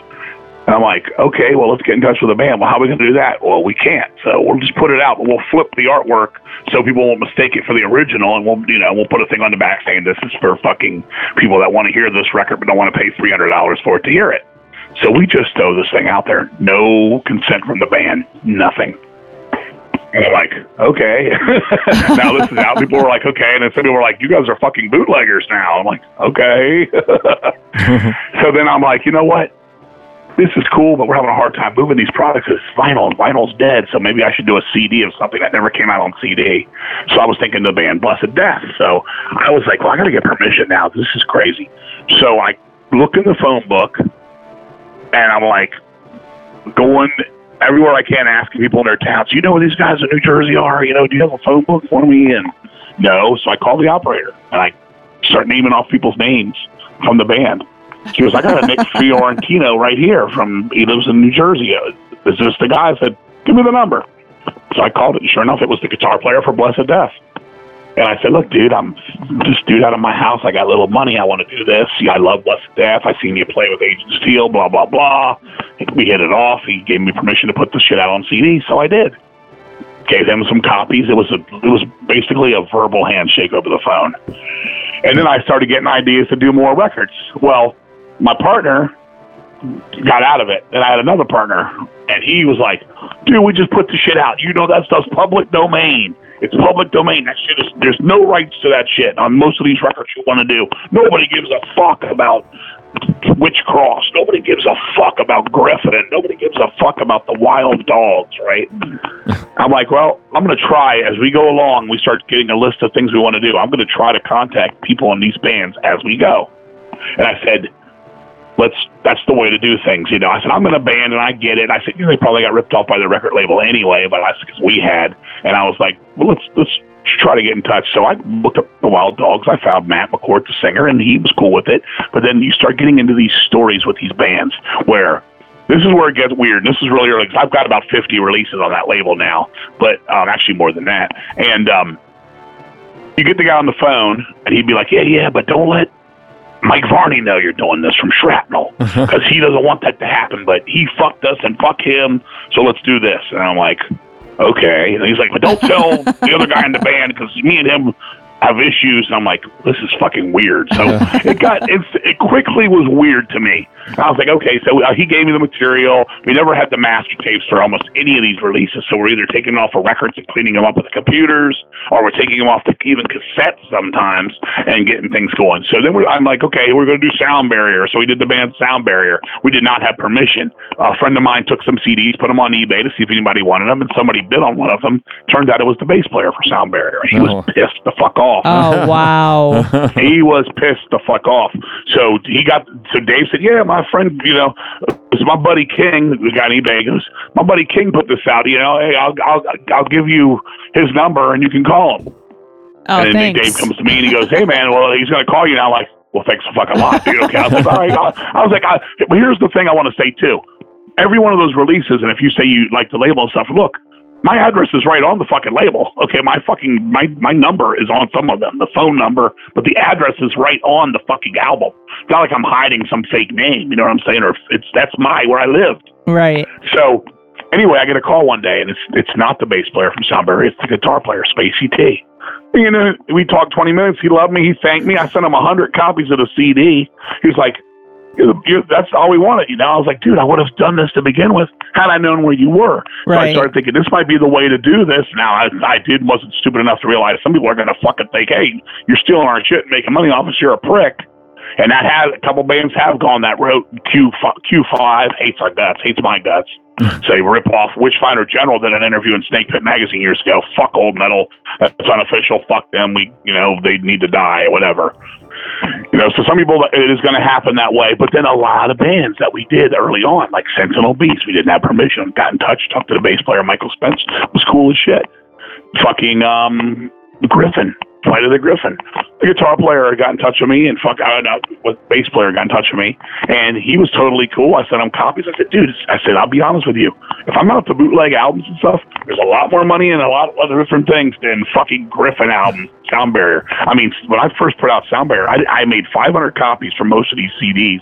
I moved like 60 copies of the thing. I didn't even make my money back that I put into it, but I didn't care. It was about having fun. It was about having my own Metal Blade records in my house. You know what I'm saying? Oh, yeah. That's what I was trying to do. Yeah. And then I started getting lucky, and by then the internet's rolling. Now it's getting a little easier to find people. I'm on the phone talking with Iron Angel. I'm on the phone talking with Heaven, who was on fucking major label. Heaven was on, what label were they on? Fucking hell was that label they were on? CBS Records.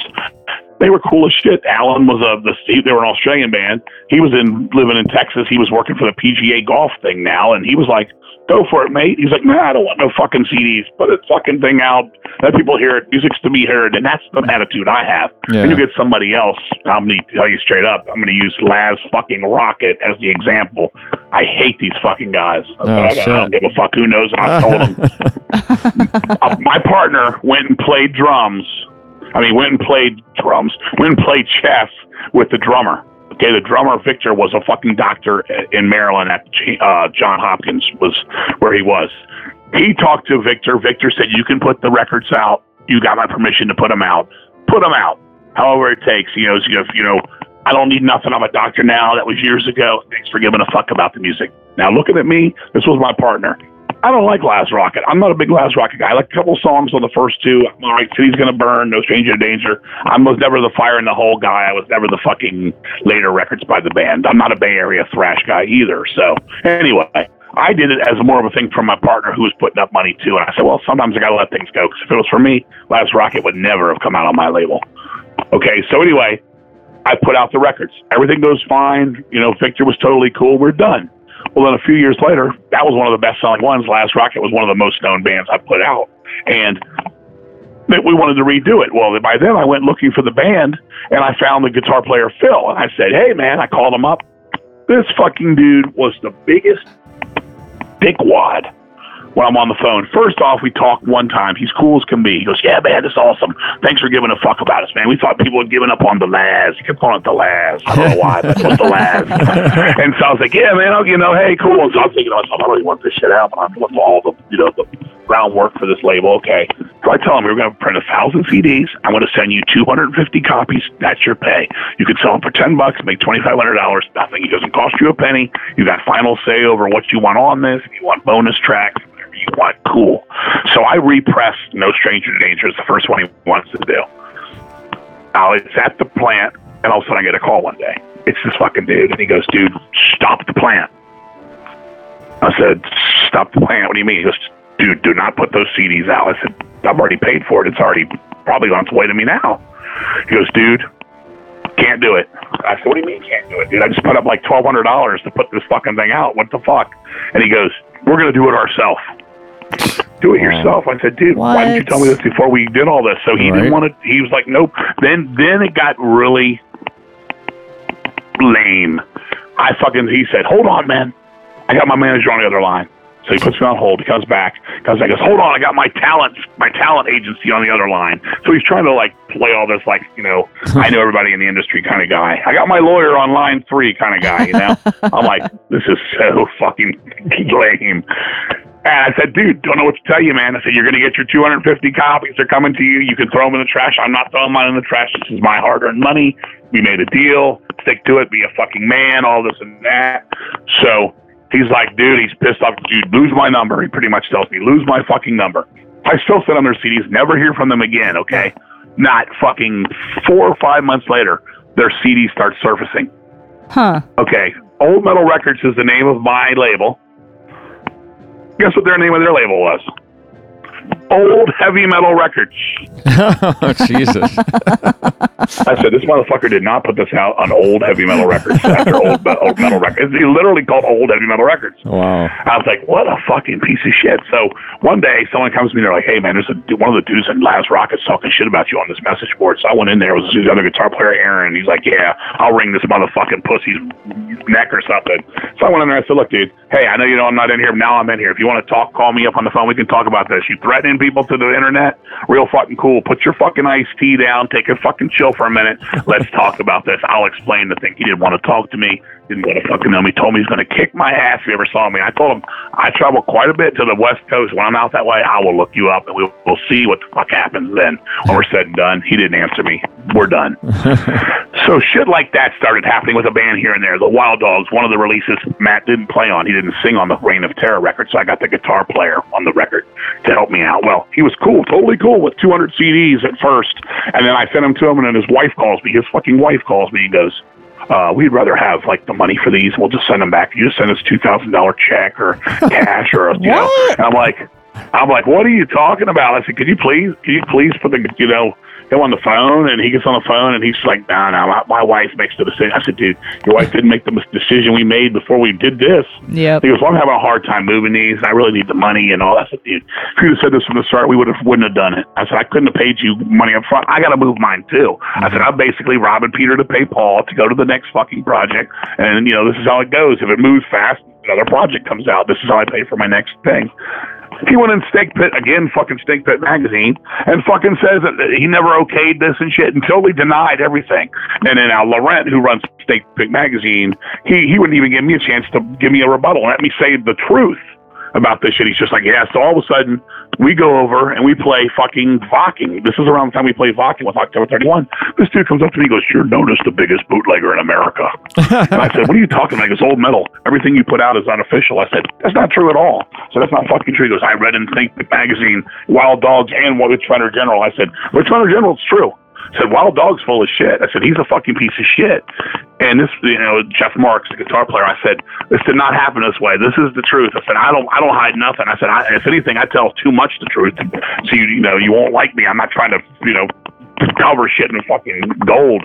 This fucking dude was just a fucking prick to me. So I was like, you know what? This is not going to be fun. It's going to turn into shit.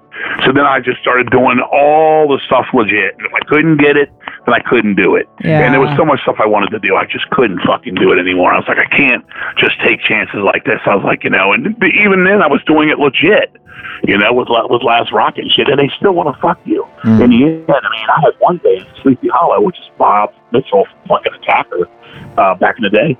He told me, don't tell the band you gave me any cash. Don't tell them. And I'm like, dude, I don't lie. I can't lie to people to get me caught in a lie. I was like, I can't do this. He's like, dude, I'm keeping the money. They're not getting a penny of it. This is yours and my deal. Just don't. I'm like, I won't say anything, but if it gets brought up, I'm saying something. Well, it got brought up. Somebody asked me, did you give Bob any money? Yes, I did. I gave him $500 cash and 50 records, whatever it was.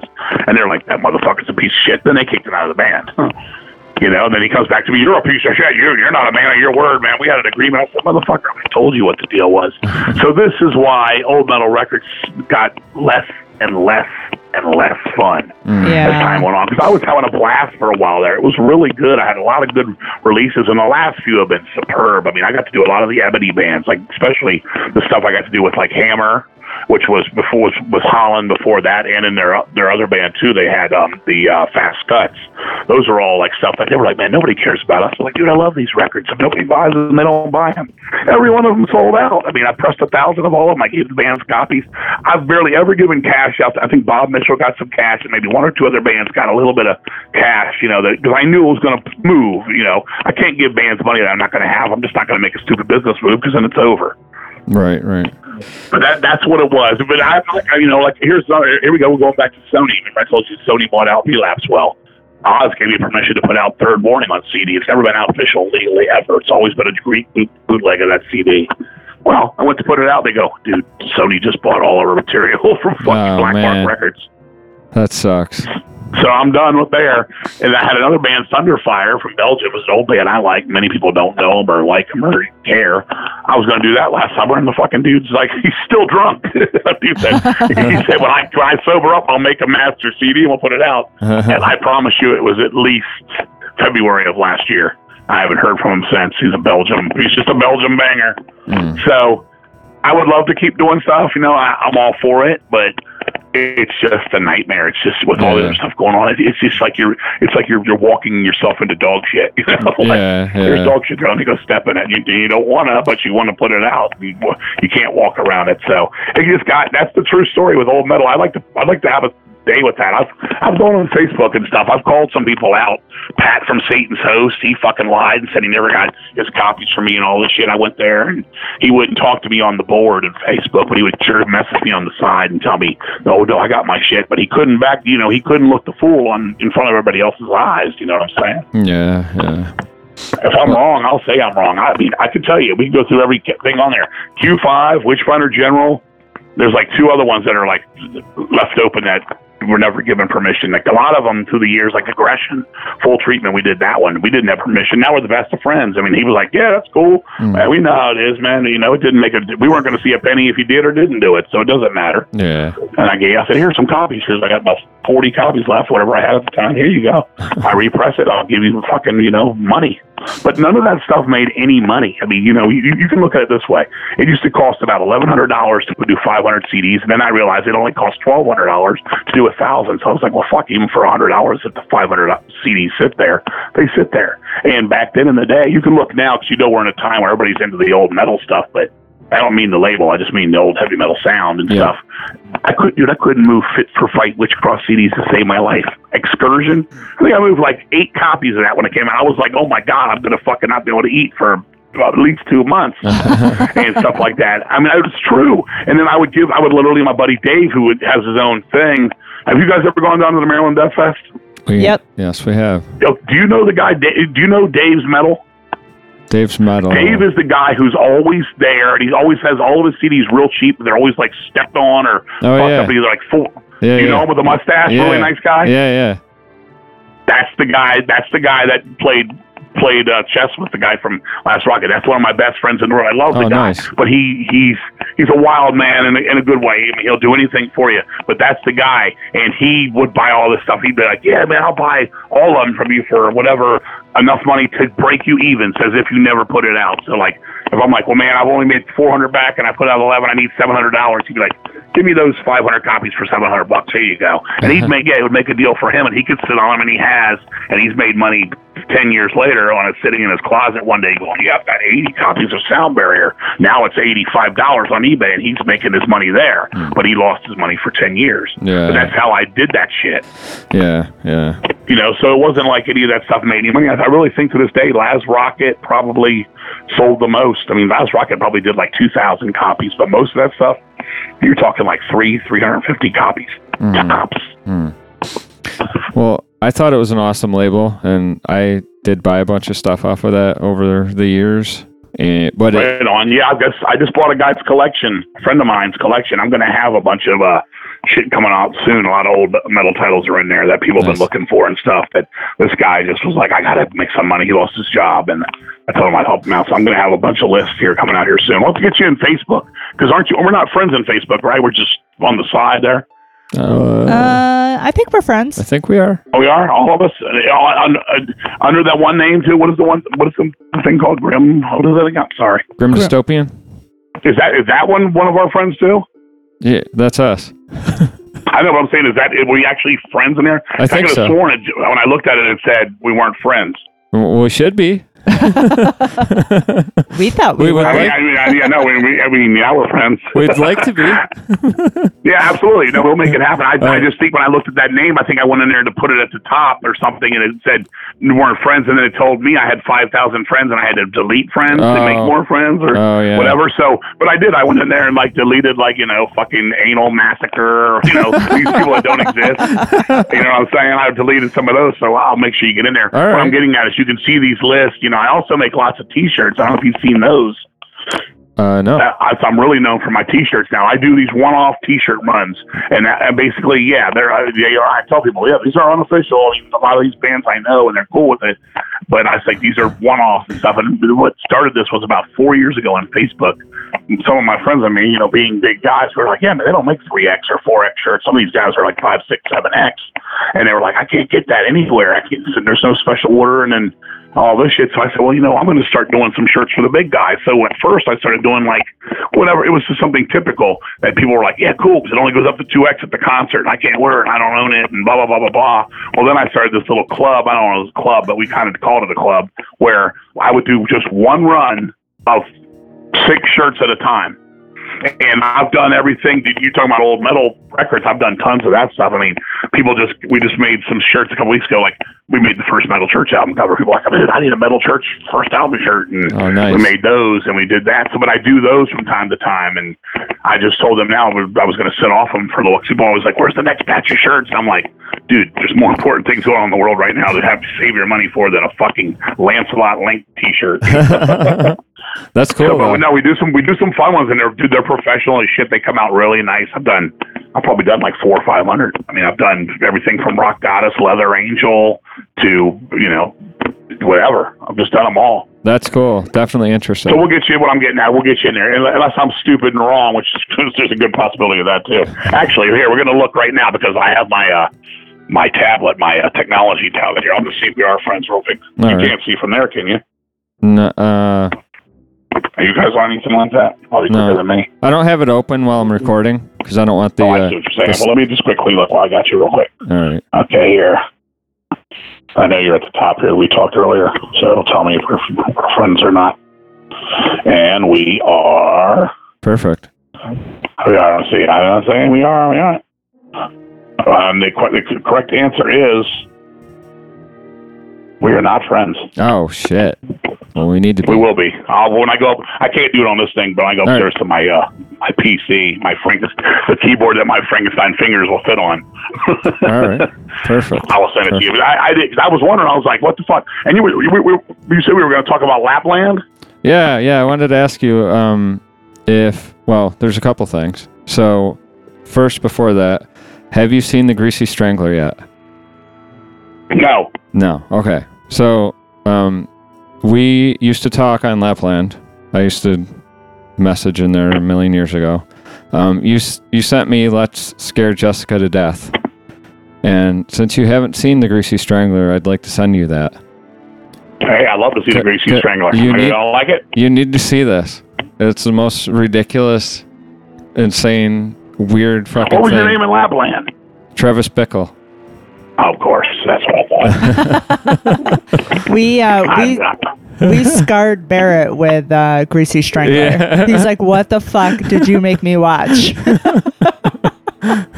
fucking hilarious. Yeah, you got to see it. Yeah, I'm looking forward to it. I'll send you my fucking address when I get off this shit. Perfect. Well, that's cool. No, yeah, fucking Lapland was fun in the day, wasn't it? It was fun, yeah. Do you talk to anyone from there still? I've got dear friends from that stuff. I don't know if you remember people like Up the Irons. Yes, yeah, I do. Josh, they're all my friends that when we're friends for real on Facebook. Nice. Up the Irons is in there. Fucking Lap is in there. Brian Lepunski, he's in there. Fucking Aaron J. Kramer, remember him? Yeah. He was like one of the mods, I think, wasn't he? Yeah. Some of those people went on to do some weird shit, dude. You remember King Caesar? Yeah. That dude killed his parents, dude. He's in jail for life. Shit. What? Wow. That dude fucking killed his fucking parents. He hated me because I'm like King Fowley. He's like, that ain't your fucking real name. My real name's King Caesar. I'm like, your fucking name ain't King Caesar, right? So I went out. We played a show in Chicago, I think is where it was. Yeah, it was. And he fucking came to the show, man. He was like, you know this as much as I do. Most people on the internet ain't like their voices on the internet. Yeah. And I'm all like any shit, like, yeah, man, what's up, man? Come on, man. You was talking all this shit on the fucking internet, and I'm just fucking with him in a good way. And he's all quiet, and he's like, yeah. And then he goes on there, yeah, King was real cool, and now we're buddies and shit. Then like 3 weeks fucking later, dude, he stabbed both of his fucking parents in their sleep. Wow. And killed them. That's crazy. Holy fuck. It was him, and you remember Slippery Ike? Yeah. Those two were the ones I met them at fucking Denny's in Chicago, dude. Wow. But a lot of people in there. Metal Trucker, he's in there. He just had fucking open heart surgery, man. Oh, wow.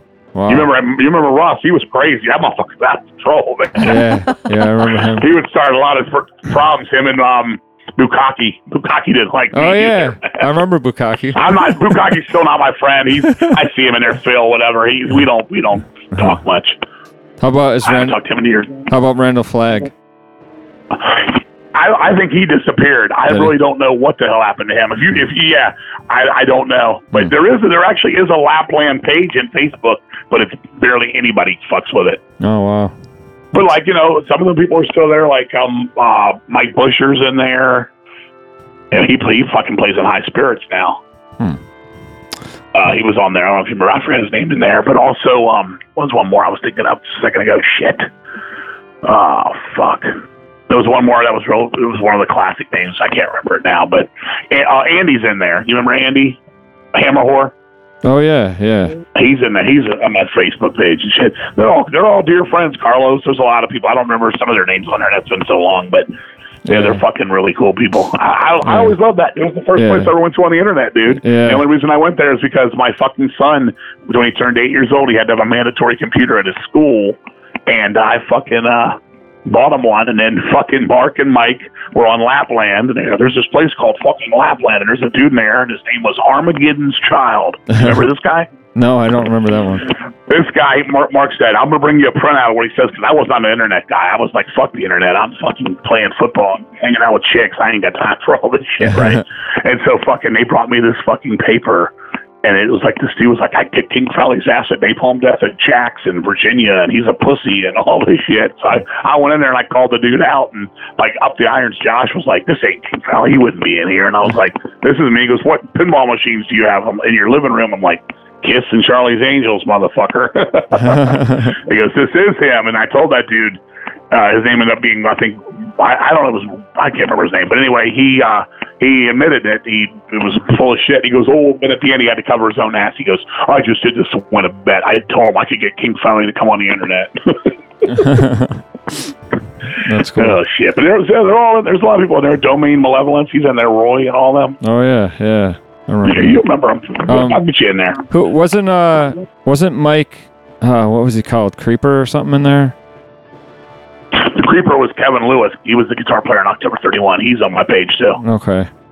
Creeper was in there. Hellstorm, which is Brian from October. I can't remember all those names. I wish we had some of those pages, but he lost it all. Wasn't Mike from Deceased in there at one point? Yeah, Mike was in there for sure. Mark too. Chainsaw. Yeah. You know who else is in there too? Loco's in there. Yeah. Loco's on my page. Elioid or whatever you say that name. Wow. I just call him Loco still. The Puerto Rican champ. Yeah, that was fun times. I met a lot of those guys now. I met a lot of people. Paul was in there. I forget what he was. There was a guy, you would know him. He would do heavy set. That was fun times. Well, a long time ago. It was. I was going to say, I was thinking Travis Bickle. I was like, that's that motherfucker. Good shit, man. That's fucking fun. Well, we really appreciate you talking with us. Oh, absolutely. I thought you fucking made my Saturday night. It's fun. You made our Saturday. Me and my wife have been watching like hundreds and hundreds of hours of horror trailers. And I've seen every horror trailer ever made. So it's just like we're flashing back. And my wife loves them too, but it gets a little much when it's like 36 vampire ones in a row. We're like, this truly sucks. That's all we can do too, you know? I mean, fucking, we're just cooped up at home. Yeah, that's right. Next time you're here, we'll have to meet up in person. We will. Absolutely, we will. All right. We will. Sounds great. Count on it. Sounds Enjoy great. your night, guys. Yeah, you too. Thanks, Thank you. King. Okay. Bye-bye. Bye. Bye. What a great start to the third season. Indeed. Lots of fun. Yeah. So let's end on a high note. All right. And play another October 31 song. Let's. But before we do that, Okay. stay safe, stay healthy. And don't be an asshole. Here's Voodoo Island Off of Bury the Hatchet.